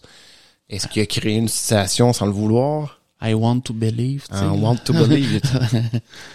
Il y a eu des histoires. Ouais, c'est ça. Non, mais genre, mon cerveau part. Ouais. Voilà. Voilà. Il y a même un autre témoignage qui est quand même assez intéressant. OK, c'est un homme qui avait un chalet dans ce coin-là, près de, écoute, pas très loin de où que le fameux Montego a été vu. OK. En revenant de la chasse, un moment donné, là, je te parle quelques mois avant l'incident, OK? Avant l'incident. Avant okay. l'incident. Ouais. Okay? C'était comme, ce gars-là, il y avait un chalet, OK, dans cette région-là, très, très près où que l'incident s'est passé. Puis, un moment donné, il revient de chasser, puis il remarque que près de son chalet, il y a deux hommes et un enfant, OK? Mm-hmm. Puis, il va, dans l'affirmative, vraiment dire... J'ai vu Ted Weiner, un des 5, qui était avec cet homme-là et cet enfant-là. Puis là, le gars, bon, écoute, c'est sa propriété, fait qu'il a dit, vous avez pas d'affaire à aller d'être ici, allez-vous-en. Ouais. Tu sais, est-ce que Ted Weiner a vraiment été vu là quelques mois avant? Est-ce que Ted Weiner connaissait l'endroit? OK. T'sais, parce que ce gars-là, il a reconnu Ted Weiner, sais-tu pourquoi? Parce que il restait près de chez lui, OK? Ouais. À Yuba City. Puis il connaissait un peu Ted. Donc, il l'a vraiment, lui, dans ce que lui dit, c'est qu'il a vraiment identifié Ted Weiner quelques mois avant qu'il était tout près de là. Est-ce qu'il connaissait déjà la région? Là, c'est comme un gros point d'interrogation, mais sa mère a dit que c'est quasiment impossible que son fils ait un ami plus vieux qu'un fils, puis qu'il serait allé chasser avec eux autres. Parce que, tu sais, c'était pas son fils, là. Elle connaissait, écoute, les amis qui avaient son fils, c'était les 5, là. Ouais. Tu sais, il y avait pas d'amis cachés plus vieux. Mm-hmm. Puis, l'homme qui a vu Ted avec l'autre homme, puis le garçon, il les a vus repartir dans quoi? Un pick-up rouge. OK. Bon, est-ce que c'est un témoignage qui a été est-ce que c'est une mauvaise identification de la personne? Est-ce que le gars, en revenant à son chalet, je sais pas. C'est quand même poussé de relier un événement. Je sais pas, je trouve le lien difficile à faire entre les... Tu sais, c'est arrivé combien de temps? Un mois, tu m'as dit? Ben, il disait, je pense, quelques mois avant, ou, tu sais. C'est ça, ouais. Je trouve que c'est difficile d'accorder beaucoup d'importance à ça. Est-ce que Ted avait un ami qu'on connaissait pas, qui avait un pick-up rouge, qui aurait peut-être été... si on sait que M. Sean aurait peut-être vu un pick-up rouge, tu vois le lien? Ouais, je comprends. Que le pick-up rouge aurait été vu avec les 5 hommes à Brownsville le lendemain de leur disparition. Bon, c'est tout ça qui... Tu sais, c'est sûr que les enquêteurs, ils prennent tout. Ouais, tu fais le tri de... Ils prennent toutes les informations, puis là, t'as un package deal de ça. Fait que là, tu te dis, bon, là, sa mère a dit que c'était impossible qu'il y ait un autre ami. Fait que ça ressemble à ça. Donc, là, on est début mars, mon Steph. Puis là, pendant des mois, ils retrouveront pas, là. C'est pas ce qui s'est passé. OK. Sont toujours déclarés toujours disparus. Toujours disparus, mon Steph. Le 4 juin, alors que la majeure partie de la neige en haute altitude avait fondu. Ouais. Il y a un groupe de motocyclistes qui s'est rendu à une remorque entretenue par le fameux service forestier dans un camping environ 31 kilomètres, de l'endroit où la Montego avait été retrouvée. Fait que là, les deux, ils arrivent là, les motocyclistes, puis ils remarquent que la vitre avant de la remorque, elle a été brisée. OK. Puis, dans le fond, lorsqu'ils rouvrent la porte, ils vont être submergés par une odeur... De putréfaction? Ouais. C'est de ce qui s'est avéré être un corps en décomposition à l'intérieur. OK, ouais. Donc, il va être ensuite identifié comme celui de Weiner. Un des 5. Un des 5, OK. Exactement. Les chargeurs sont retournés à Pluma en suivant la route entre la remorque puis le site de Montego le lendemain. OK? Parce que là, c'est sûr que les autorités ont été calées. OK? Fait que là, les chercheurs, le lendemain, ils ont suivi la fameuse route qui menait à cette la remorque Ouais. Du service forestier. Puis le lendemain, ils vont retrouver des restes qui vont être ensuite identifiés comme celui de Madruga et Sterling. OK. Donc les deux. 3 sur 4 sont... Donc là on a déjà Madruga et Sterling. Puis les deux sont sur le côté opposé de la route, environ 18 km de l'endroit où se trouvait la voiture. Donc, puis tu sais, il disait aussi, c'est quand même logique aussi que Madruga et Sterling étant des meilleurs amis inséparables. Qu'on les retrouve ensemble? Ouais. Ouais. S'il se passait quelque chose, les deux seraient attendus. Tu sais, si c'est ça, exactement. Puis le corps de Madruga avait été partiellement consommé par des animaux charognards. Donc, seuls les os sont restés de Sterling dispersés dans une petite zone. Seuls les os sont restés en... Ouais. Ah oui? Ouais, C'était exactement. rapide, là. Il y a du charognard dans le coin. Il y a du charognard. Ben, j'imagine qu'il doit y avoir du nounours. Ouais. Toutes sortes de petites bêtes. Ouais. Qui se donnent le buffet. Ouais, c'est un buffet des continents, là. Ouais. Parce que là, on est en mois de juin, fait que en 3 mois, j'imagine que le corps doit se décomposer assez vite, là. Ouais. J'imagine. J'ai pas les... Oui, non, mais tu sais, comment je te dirais? Sauf que probablement, c'est ça, toutes les... Pas aux os, là, tu sais, je veux dire, c'est Les gros morceaux. des gros monstres. Les gros morceaux. Puis la nature mangeait la chair. Exact. Ouais. Exact, c'est ça. Donc, puis les autorités, dans le fond, les autopsies ont montré que les deux étaient morts d'hypothermie. OK? Donc, les autorités pensent que l'un d'eux a peut-être cédé au besoin de dormir qui accompagne les derniers stades de l'hypothermie. OK. Tandis que l'autre est resté à ses côtés et est décédé de la même manière. Bon. OK. Probablement que c'est ça. L'un qui était... Mais quelque chose les aurait effrayés pour qu'ils quittent leur véhicule et se retrouver 18 km plus loin. Calme-toi, Steph. Non. Je calmerais pas. Là, je t'en ai, David. Là, je me calme plus, là. Là. Ouais. Tu fais durer le suspense, on n'est plus capable. Puis là, 2 jours plus tard, dans le cadre de l'une des... donc, un autre des équipes de recherche, donc le père de Jack Huet, okay, Ouais. qui a décidé de participer aux recherches, va découvrir, l'épine dorsale de son fils sous un buisson. À 3,2 km au nord-est de la remorque. Ses chaussures et son jeans à proximité ont permis d'identifier le corps. OK. Donc, le lendemain, un shérif adjoint il a trouvé un crâne en contrebas de la brousse à environ 300 pieds. Donc, confirmé par les dossiers dentaires plus tard comme encore un des restants du corps de Huet. Sa mort aussi a été attribuée, donc... À l'hypothermie. À l'hypothermie. Dans une zone au nord-est de la remorque à environ 1/4 de mille de celle-ci, les chercheurs ont trouvé 3 couvertures du service forestier, et une lampe de poche rouillée au bord de la route. Donc, il n'a pas été possible de déterminer depuis combien de temps les objets étaient là. OK. Okay? Comme Gary Mathias n'avait vraisemblablement pas pris ses médicaments, des photos de lui ont été distribuées dans des établissements psychiatriques de toute la Californie. OK. Cependant, aucune trace de lui n'a jamais été retrouvée. Encore à ce jour? Encore à ce jour. Donc, Gary Mathias, on retrouvera jamais. Bon, peut-être qu'éventuellement... C'est la faute du schizophrène. Non? J'ai des sérieux doutes là-dessus. Oui? Non.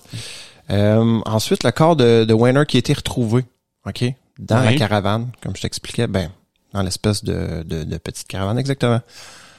Lui, il était sur un lit, OK, puis il était enroulé dans des draps, OK. Même sa tête dans le fond, comme si, quand quelqu'un meurt, on met, tu sais, un drap par-dessus, un peu, je sais pas si tu comprends. Ouais.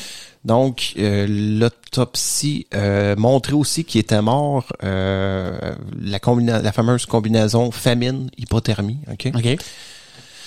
Weir, OK, il avait perdu près de la moitié de ses 200 livres. OK, il pesait 200. Donc, puis ils ont remarqué aussi que la croissance de sa barbe suggérait qu'il avait vécu jusqu'à 13 semaines depuis la dernière fois qu'il s'était rasé. OK.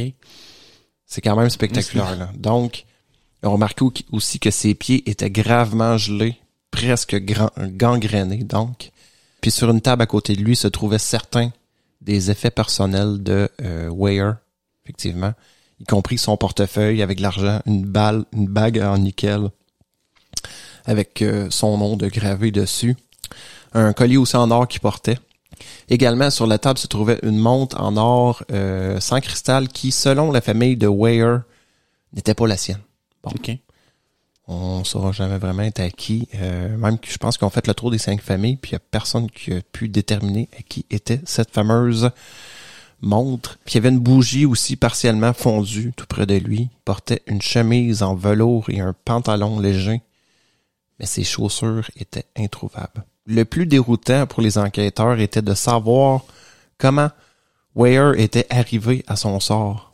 Aucun feu n'avait été allumé dans la cheminée de la caravane, mais ça, c'est un fait qui est pas exactement vrai, puisque partout dans les rapports d'enquête, il y a personne qui va conclure qu'il y avait un foyer dans cette fameuse caravane-là. OK? C'est un fait qui est un peu galvaudé parce que c'est pas totalement vrai, là. Personne n'a jamais dit qu'il y avait un foyer là-dedans. OK? Fait que là, je vous l'ai dit comme ça, là, mais c'est un fait qui a été contesté. C'est contesté, exactement, parce que, en tout cas, il y a beaucoup de gens qui disaient, bon, écoute, il y avait un foyer là-dedans, puis que c'est pas fait un feu, mais c'était pas totalement vrai, tu sais. Puis le fait aussi qu'il y avait une très grande quantité d'allumettes puis de romans de poche à utiliser comme bois d'allumage aussi. OK. Donc, des lourds vêtements forestiers qui auraient pu garder les hommes au chaud sont également restés là où ils avaient été entreposés. Une douzaine aussi de boîtes de rations C. Bon, les rations C, c'est un peu des espèces de rations de l'armée, là. Oui, déshydratés, là. Okay. Non, ben pas exactement. À cette époque-là, ça ressemble plus à des cannes de conserve. OK. Avec, tu sais, la petite clé dessus. Oui. Exact. Ils ont remarqué aussi, c'est ça, une douzaine de boîtes de rations C d'un hangar de stockage à l'extérieur avaient été ouvertes et leur contenu consommé. Mais un casier dans le même hangar contenait un assortiment encore plus grand d'aliments déshydratés, assez pour nourrir les 5 hommes pendant 1 an. Okay. Si cela avait été nécessaire, n'avait même pas été ouvert. Donc, pourquoi? On ne sait pas trop.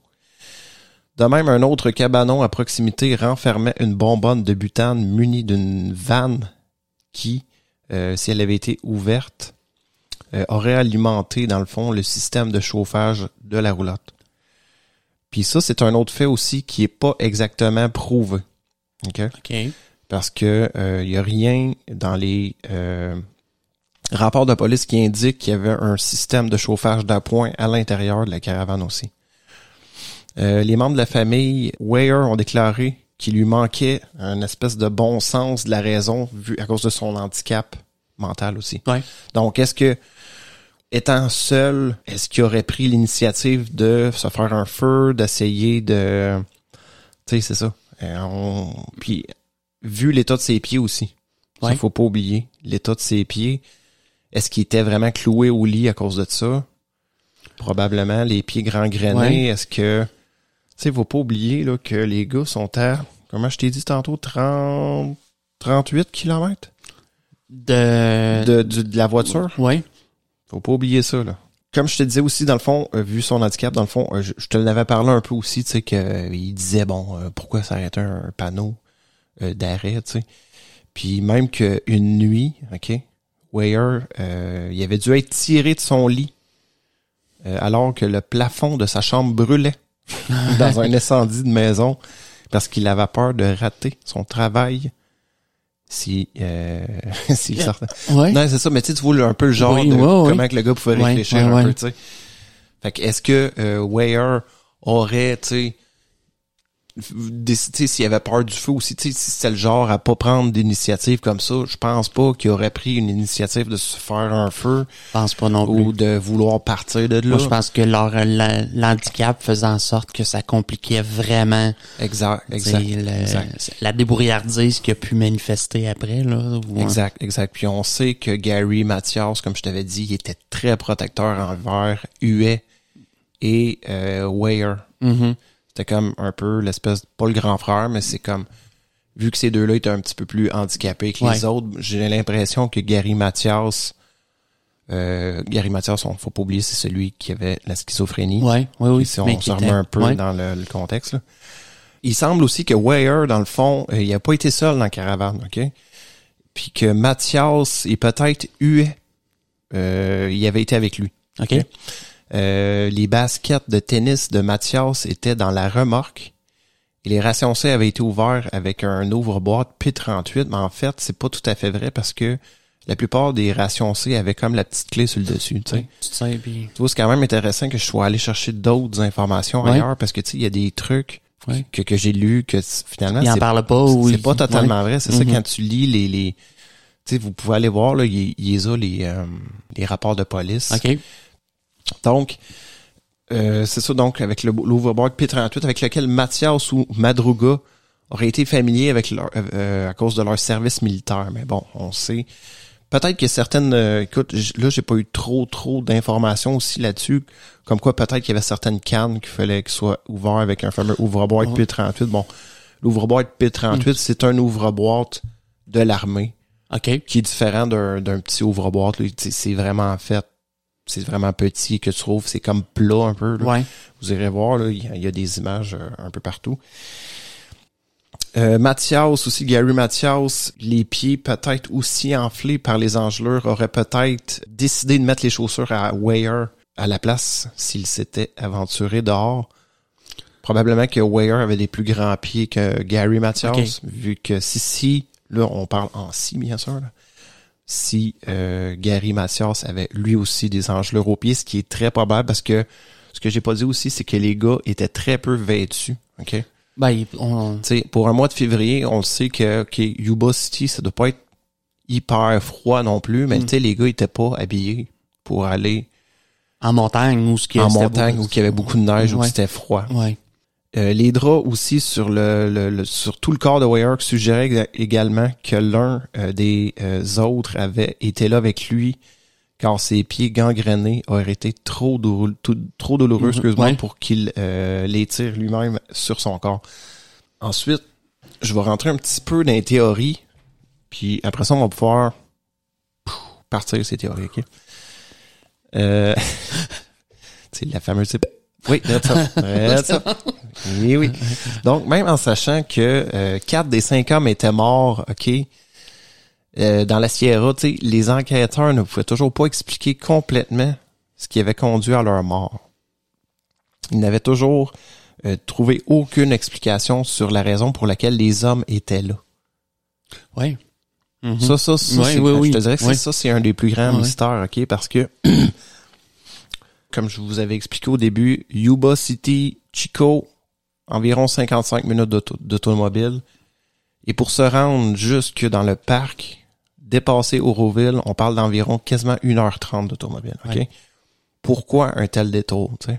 Bien qu'ils aient appris que Mathias avait des amis dans la petite ville de Forbestown, et la police pensait qu'il était possible, dans une tentative de rendre visite, excuse-moi. Décidé d'aller là, ouais. Peut-être sur le chemin de retour, les hommes puissent avoir pris un mauvais virage près d'Auroville, OK, qui les a mis sur la route de montagne. C'est une possibilité. Pour une raison quelconque, les hommes avaient quitté la Montego, OK, puis ils avaient, au lieu de redescendre la route, c'est ça, moi c'est surtout ça, là, où ils ont dépassé, la loge où Monsieur Shawn, qui était retourné plus tard, comme on avait parlé, là, le fameux Mountain House Bar. Donc, avait continué le long de la route dans la direction où ils allaient à l'origine. Ça, c'est quand même étonnant aussi. Un mouvement intentionnel comme celui-ci n'est pas cohérent, avec les schémas circulaires parcourus par ceux qui se croient vraiment perdus. Oui, tu comprends? Oui, je comprends. On remarque que dans les disparitions de personnes, OK, peu importe, il y a ce fameux espèce de courant circulaire que finalement tu tournes en fucking rond. Ouais. Bon. Oui, c'est ça. Eux autres, tu vois vraiment que ce qu'on semble voir, c'est qu'ils ont fait 30 kilomètres de marche dans un chemin sinueux dans les montagnes pour se rendre jusqu'à la caravane, OK? Puis sur le chemin, les 2 premiers sont probablement tombés au combat. Ouais. Ou sont restés là, puis les autres ont décidé de continuer. Ouais. Ou là, rendu là, c'était chacun pour soi. Ouais. Je sais pas, tu sais, quand t'as tellement froid, là, on parle de 4 à 5 heures de marche, là. Ouais. J'ai regardé, là, l'analyse, là, de ça, c'est 4 à 5 heures de marche pour se rendre là. Puis, mais, c'est ça. Non. Pourquoi avoir pris la direction de la montagne plutôt que de retourner? Exact. Ou est-ce qu'il y avait plus de chances d'avoir un chemin dégagé, de rencontrer des gens ou... Ouais. Il y a une théorie qui dit aussi que, tu sais, la veille de la disparition des hommes, dans le fond, un snowcat du service forestier, lui, avait parcouru la route dans cette direction pour déneiger le toit de la remorque. OK. Pour pas qu'elle s'effondre, dans le fond. Donc, il est possible, selon la police, que le groupe ait décidé de suivre les traces que le snowcat avait laissées à travers des congeurs de neige de 4 à 6 pieds.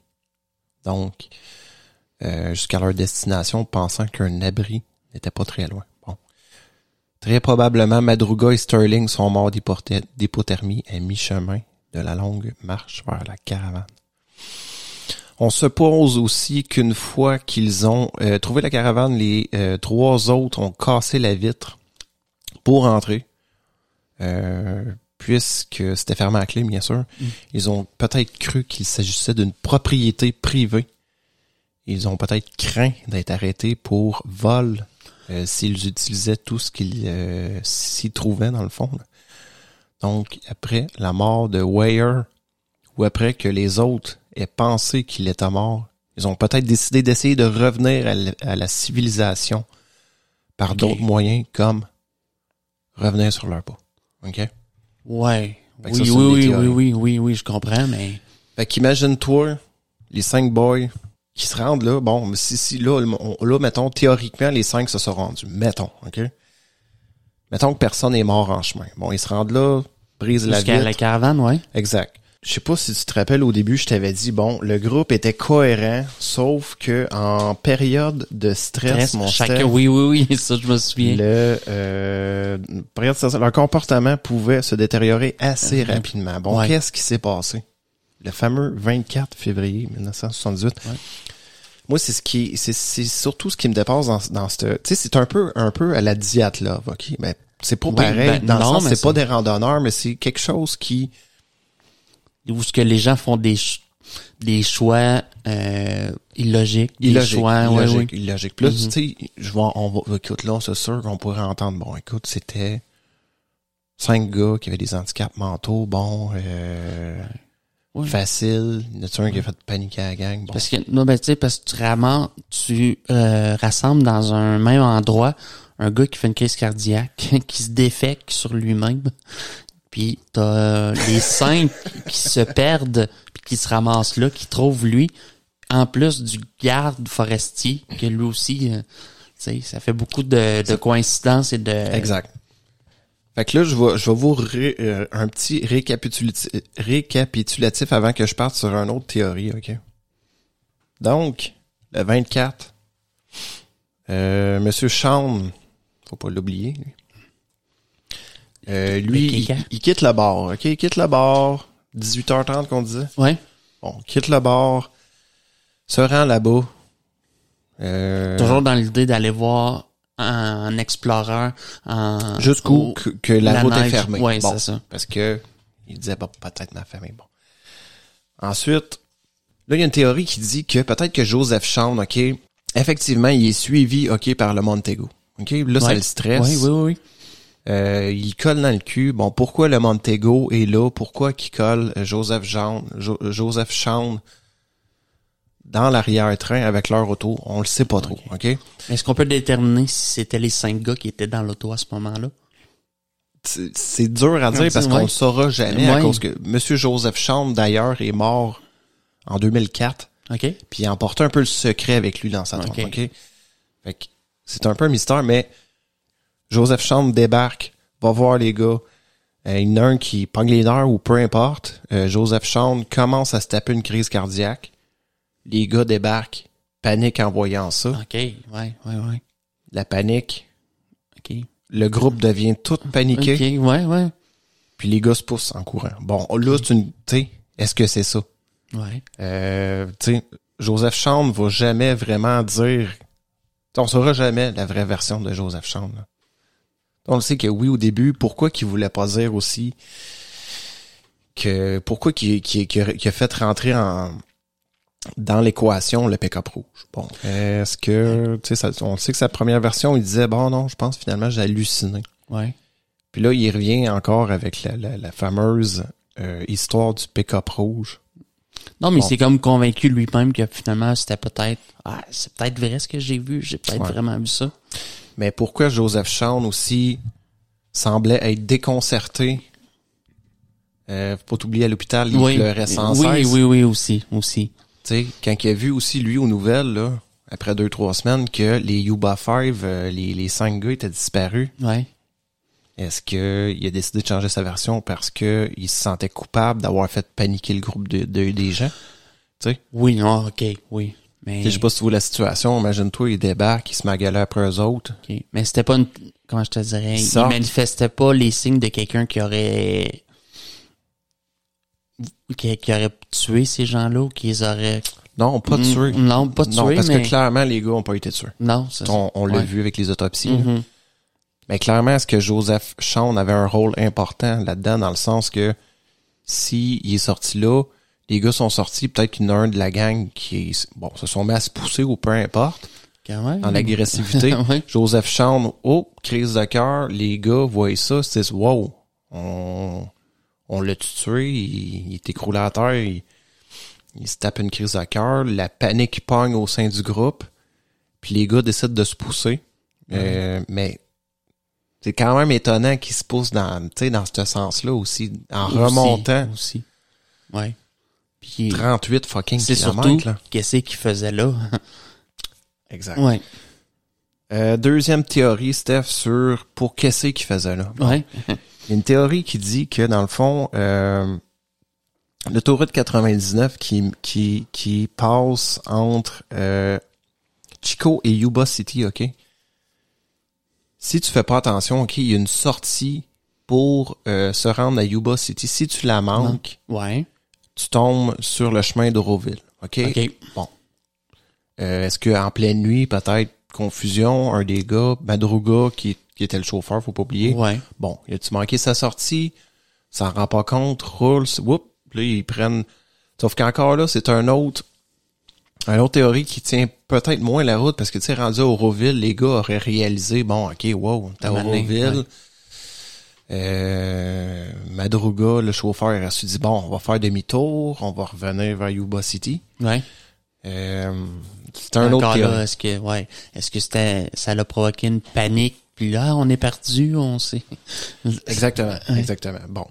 Ça, c'est une des théories qui, bon, selon plusieurs personnes, tient un peu moins la route, mais un peu, c'est peut-être arrivé aussi vu la configuration de l'autoroute. OK? C'est ce qu'il semble dire.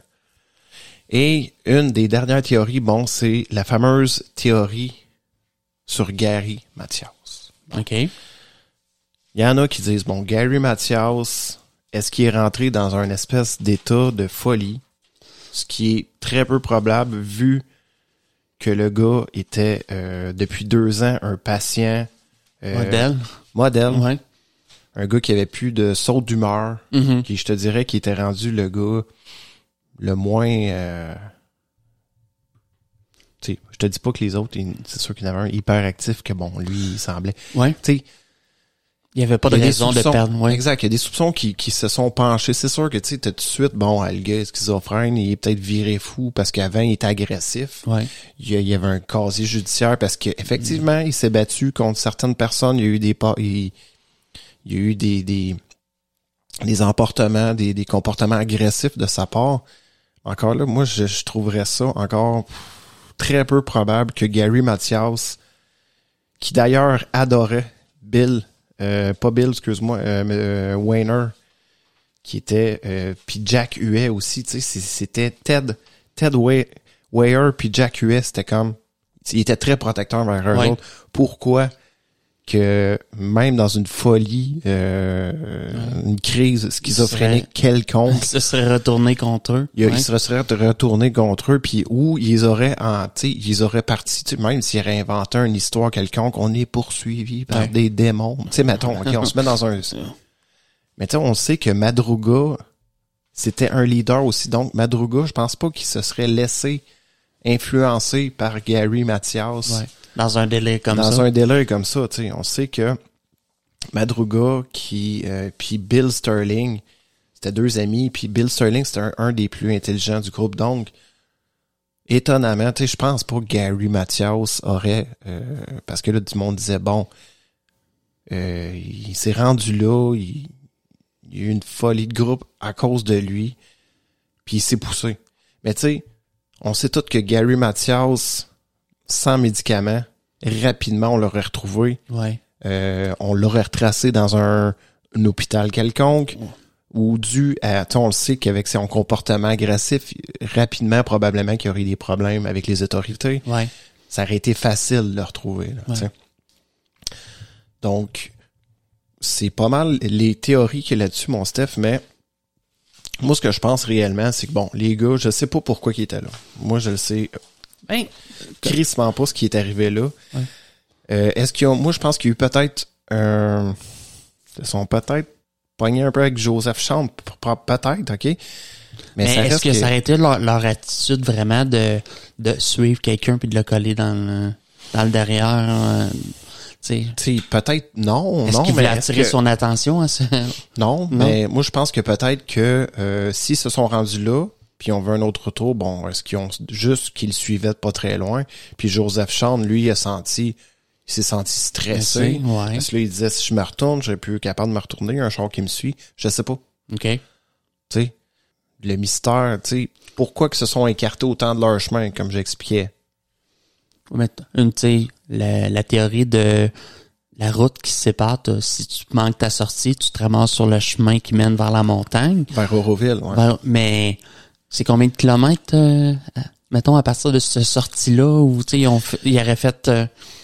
En fait, c'est un peu plus loin sur l'autoroute, mais tu sais, je te dirais que même à ça, quand tu quittes l'autoroute, qui est l'autoroute 77, je me trompe pas, ça, c'est l'autoroute qui mènerait vers Auroville. Ouais. Il y a comme la 99 qui relie Yuba City et Chico. Mm-hmm. Bon, il y a l'autoroute 77 qui est complètement à l'est. Mais bon, même à ça, l'autoroute arrive dans la ville d'Auroville. Donc, tu sais, même si les gars se seraient trompés, ouais. Tu sais, à Auroville, comme j'expliquais tantôt. Ils s'en seraient rendu compte. Tu sais, ils s'en seraient rendu compte. Oui, je comprends. Il aurait pas dit, bon, on continue sur le... Tu sais, puis les gars savaient lire, la plupart savaient lire, écrire, puis ils savaient, tu sais, il y avait un bon sens de l'orientation, Madruga. Il y avait des cartes aussi dans l'auto. Il y avait des cartes, tu sais, je veux dire, peut-être. Moi, je les vois, tu sais, dans le fond, moi, ce que je pense, c'est peut-être, oui, effectivement, se sont trompés de chemin.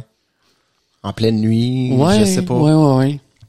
Puis là, écoute, il y a d'autres théories, là, tu sais, bon, extraterrestres. Non, mais tu sais, on peut imaginer n'importe quoi. Qu'est-ce qu'ils ont vu là-bas? Tu veux un Bigfoot? Non, mais tu sais. Ouais, non, ok, je suis d'accord. Il y a plein de théories qui veulent juste... Mais c'est des théories que j'aime plus ou moins, parce que c'est un peu comme dans le col de Dyatlov. Tu sais, il y avait aussi la fameuse théorie du Bigfoot, là. Ouais. Bon, il était suivi par un Bigfoot ou les peuples mansis auraient tué, là, tu sais. Non, je pense pas. C'est ça. Mais c'est juste parce qu'on a le témoignage de celui qui était dans la Beatles, son nom, j'oublie. Joseph Chand. Chand. Ouais. C'est ça, exactement. Qui reste nébuleux un peu comme témoignage aussi, là. Fait que, tu sais, je pense que si on aurait pu avoir plus d'informations ou éclaircir certains points de son témoignage, c'est ça l'aide. Mais, tu sais, il a vu qu'un véhicule se suivait. Est-ce que le véhicule, c'était le pick-up ou c'était Ben, si on se fie, mettons, à l'ordre que lui a dit, c'est que ça semblait être vraiment quand il était sur le banc de neige, là, pour appeler à l'aide. Ouais. C'est là qu'il y avait vraiment le Montego, puis en arrière, il y avait le pick-up. OK. Puis tous les gens étaient sortis du pick-up et du Montego. OK. Ce groupe-là. Ouais. Okay. Ben, tu sais, quand tu dis, il a changé son témoignage, ou tu sais, qu'il était triste, ou je sais pas. Tu sais, moi, je trouve que ça peut s'expliquer quand même. Tu sais, il a fait une crise cardiaque, là, puis tout, puis tu sais, je veux dire, les événements ont pu le perturber. Puis, tu sais, il se remet à penser à tout ça. Oui, bon, son témoignage a changé parce qu'il s'est remis puis il se dit, ouais, finalement, je peux peut-être faire confiance à ce que j'ai vu. C'est ça. Mais reste que, est-ce que son témoignage n'est pas fiable à 100%? Puis, ça laisse trop d'opportunités à interpréter ou, tu sais. Mais c'est que le doute plane autour du témoignage de Joseph Chand. Là. C'est ça qu'on... Exact. Puis est-ce qu'on pourrait à la limite se dire que je sais pas, tu sais, que c'est lui le meurtrier, c'est lui qui les a... Est-ce qu'on pourrait penser que il les a poursuivis, leur aurait fait peur ou quoi que ce soit? Est-ce que Joseph Chand, ouais, c'est ça, dans un écart de colère, un élan de colère, s'en aurait pris au gars qui aurait pris panique, qui se serait mis à courir. Ouais. Mais encore là, tu sais, on parle pas d'une petite ride, là. Ouais. On parle de 38 kilomètres, là, en plein hiver, dans les montagnes. Tu sais, logiquement, tu te dis, bon, quelqu'un, mettons, au début, tu pognes panique, ok, mais tu te dis, bon, là, je peux pas me mettre un peu dans la peau de cette espèce de groupe-là, là. Mais bon...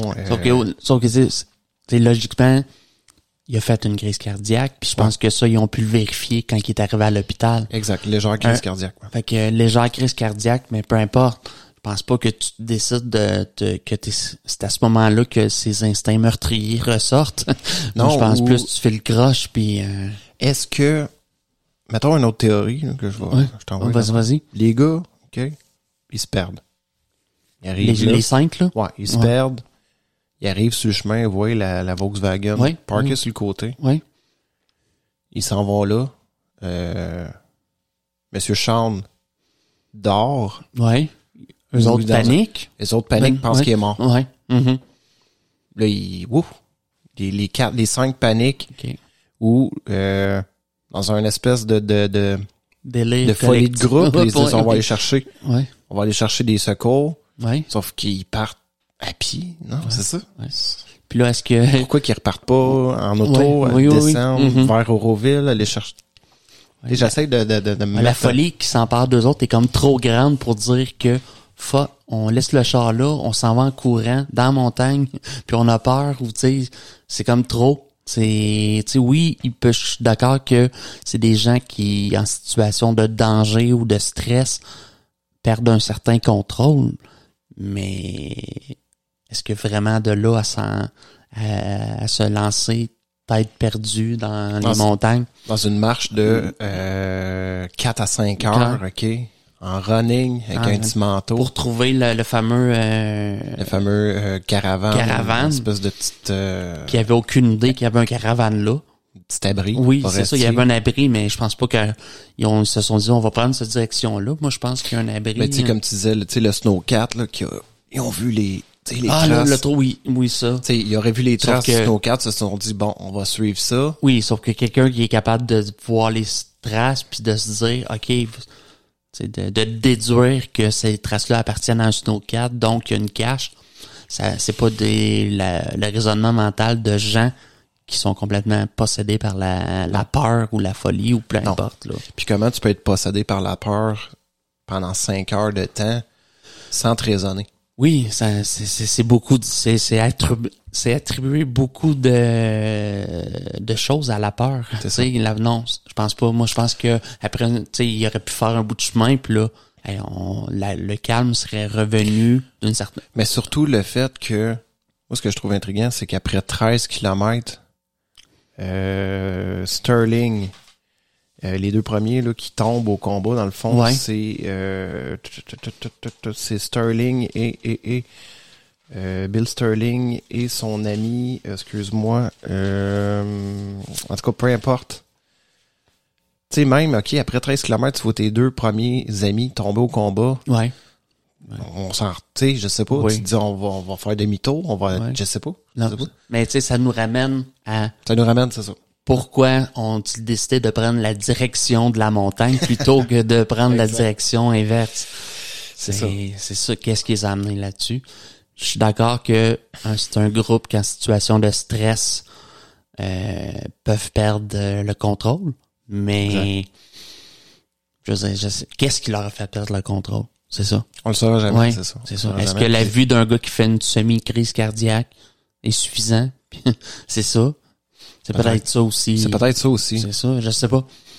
Puis là, tu sais, bon, il reste le témoignage de Monsieur Chand qui a vu un pick-up, tu sais, qui vient rajouter un pick-up dans cette histoire-là. Tu sais, le pick-up dans l'histoire existe juste à cause que Chand en parle. Pas tout à fait, parce que je sais pas si tu te rappelles. Ouais, il aurait été vu 3 mois avant. Il aurait été vu quelques mois avec. Okay. Mais moi, je trouve ça poussé quand même de prendre un pick-up rouge je sais pas. Ouais, ça c'est. Je reviens ici. Bon, le 3 mars aussi, faut pas oublier que une femme qui prétend avoir vu les 5 hommes le lendemain, le 26. Dans un pick-up rouge aussi. Oui, dans un ouais. Puis même que le propriétaire du magasin aussi a identifié 4 des 5 hommes. Bon. Dans le pick-up rouge? C'est ça. Okay. En même temps, si on y va avec cette espèce de théorie-là, les gars, ils s'en vont là, ils laissent le Montego là, ils embarquent dans le pick-up, ils s'en reviennent à Brownsville, ils s'en retournent au Montego. Après ça, ils vont marcher 30 km, 38 km pour aller mourir. Exact. Fait que ça tient pas. Ça tient pas la route. C'est ça. Ça tient pas la route. Exact. Sans dire que quelqu'un ment dans cette... pas dans l'histoire, mais je sais pas. Quel élément... Qu'est-ce qui nous amène à... C'est quoi l'élément... Pas l'élément faux, mais... Je sais pas. C'est pas tellement l'élément faux. Moi, je pense... C'est aussi, tu le sais, dans des cas de gens disparus, là, c'est tout le temps bon. Tout le monde finit par les voir partout. Oui, c'est ça, je te le dis, oui. Tantôt, un effet de masse. Un effet de masse. Un effet de exactement. Masse. Bon, même aussi, tu sais, Gary Mathias, là. Bon, il y en a qui prétendent, dans les mois suivants, avoir revu Gary Mathias à plusieurs endroits aux États-Unis, mais tu sais. OK. Non. Comment un gars pourrait passer sous le radar, avoir une vie ailleurs? C'est beaucoup trop, là. C'est un gars avec qui a besoin de médication, qui a des problèmes aussi graves. Puis je sais quand je sais pas, c'est en 1978, à quel point, mettons, les médicaments pour ça. Ouais. Je peux croire qu'il y avait un certain contrôle, j'imagine, c'est ça. Mais tu sais, je sais pas si tu le sais, mais tu sais, je te l'avais dit un peu, son coach de basket, il disait que c'était lui le plus... il était comme un peu secoupe. Ouais, secoupe, ouais.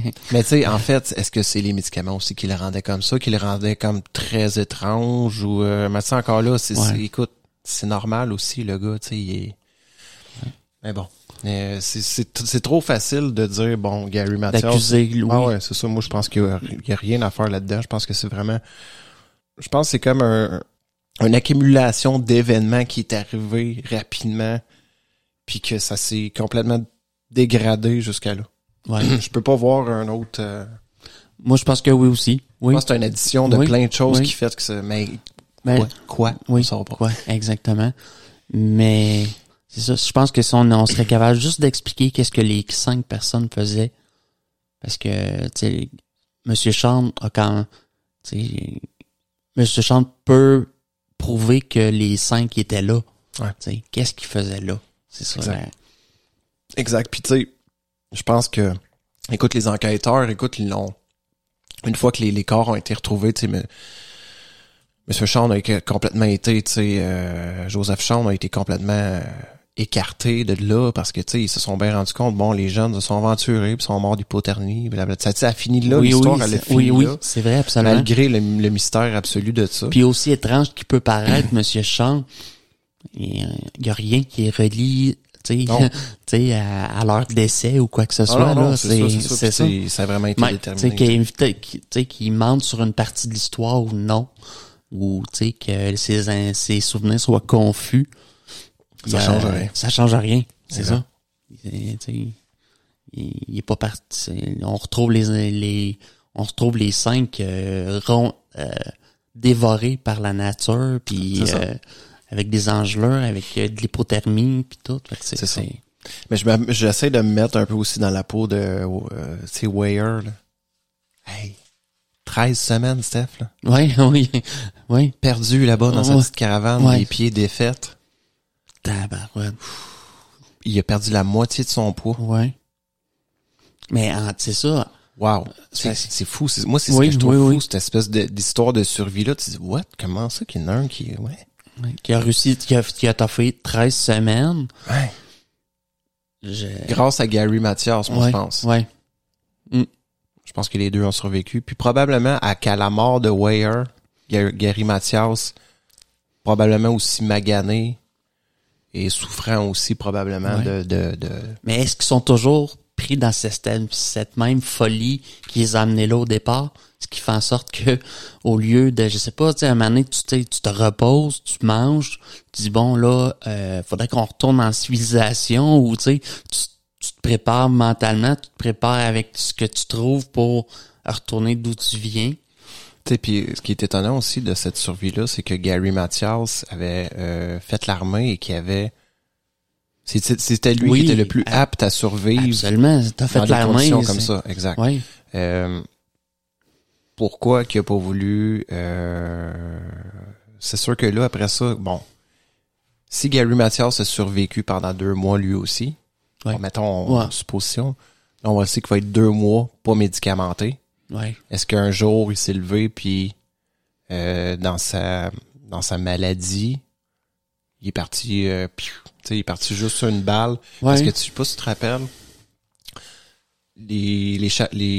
pendant les recherches, quand ils ont retrouvé un peu, à la fin, ils ont retrouvé comme l'épine dorsale de Huet, puis son crâne un peu plus loin.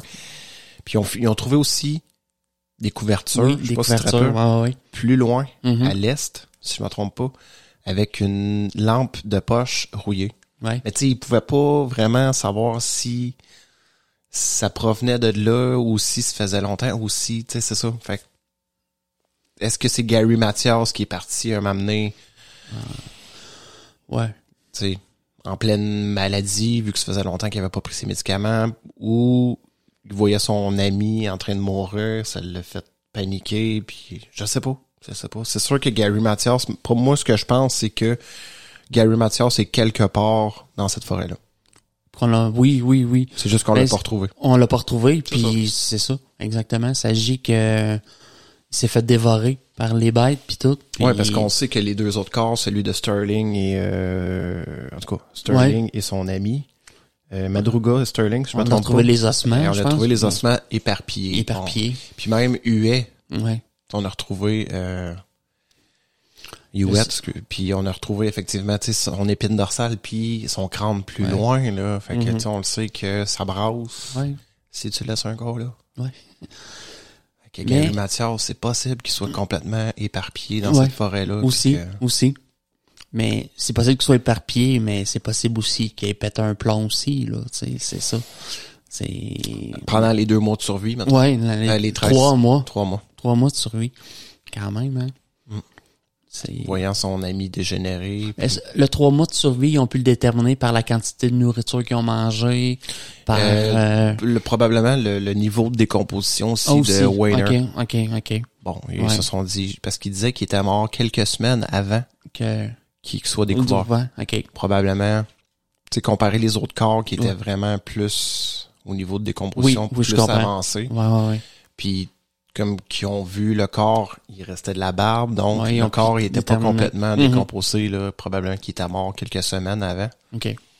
Mais 13 semaines, en tout cas, c'est quand même étonnant.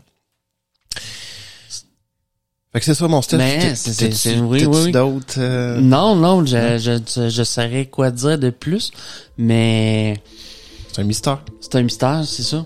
Moi, je pense qu'on essaie d'être logique, puis c'est justement, c'est pas logique, puis c'est pas logique, c'est ça.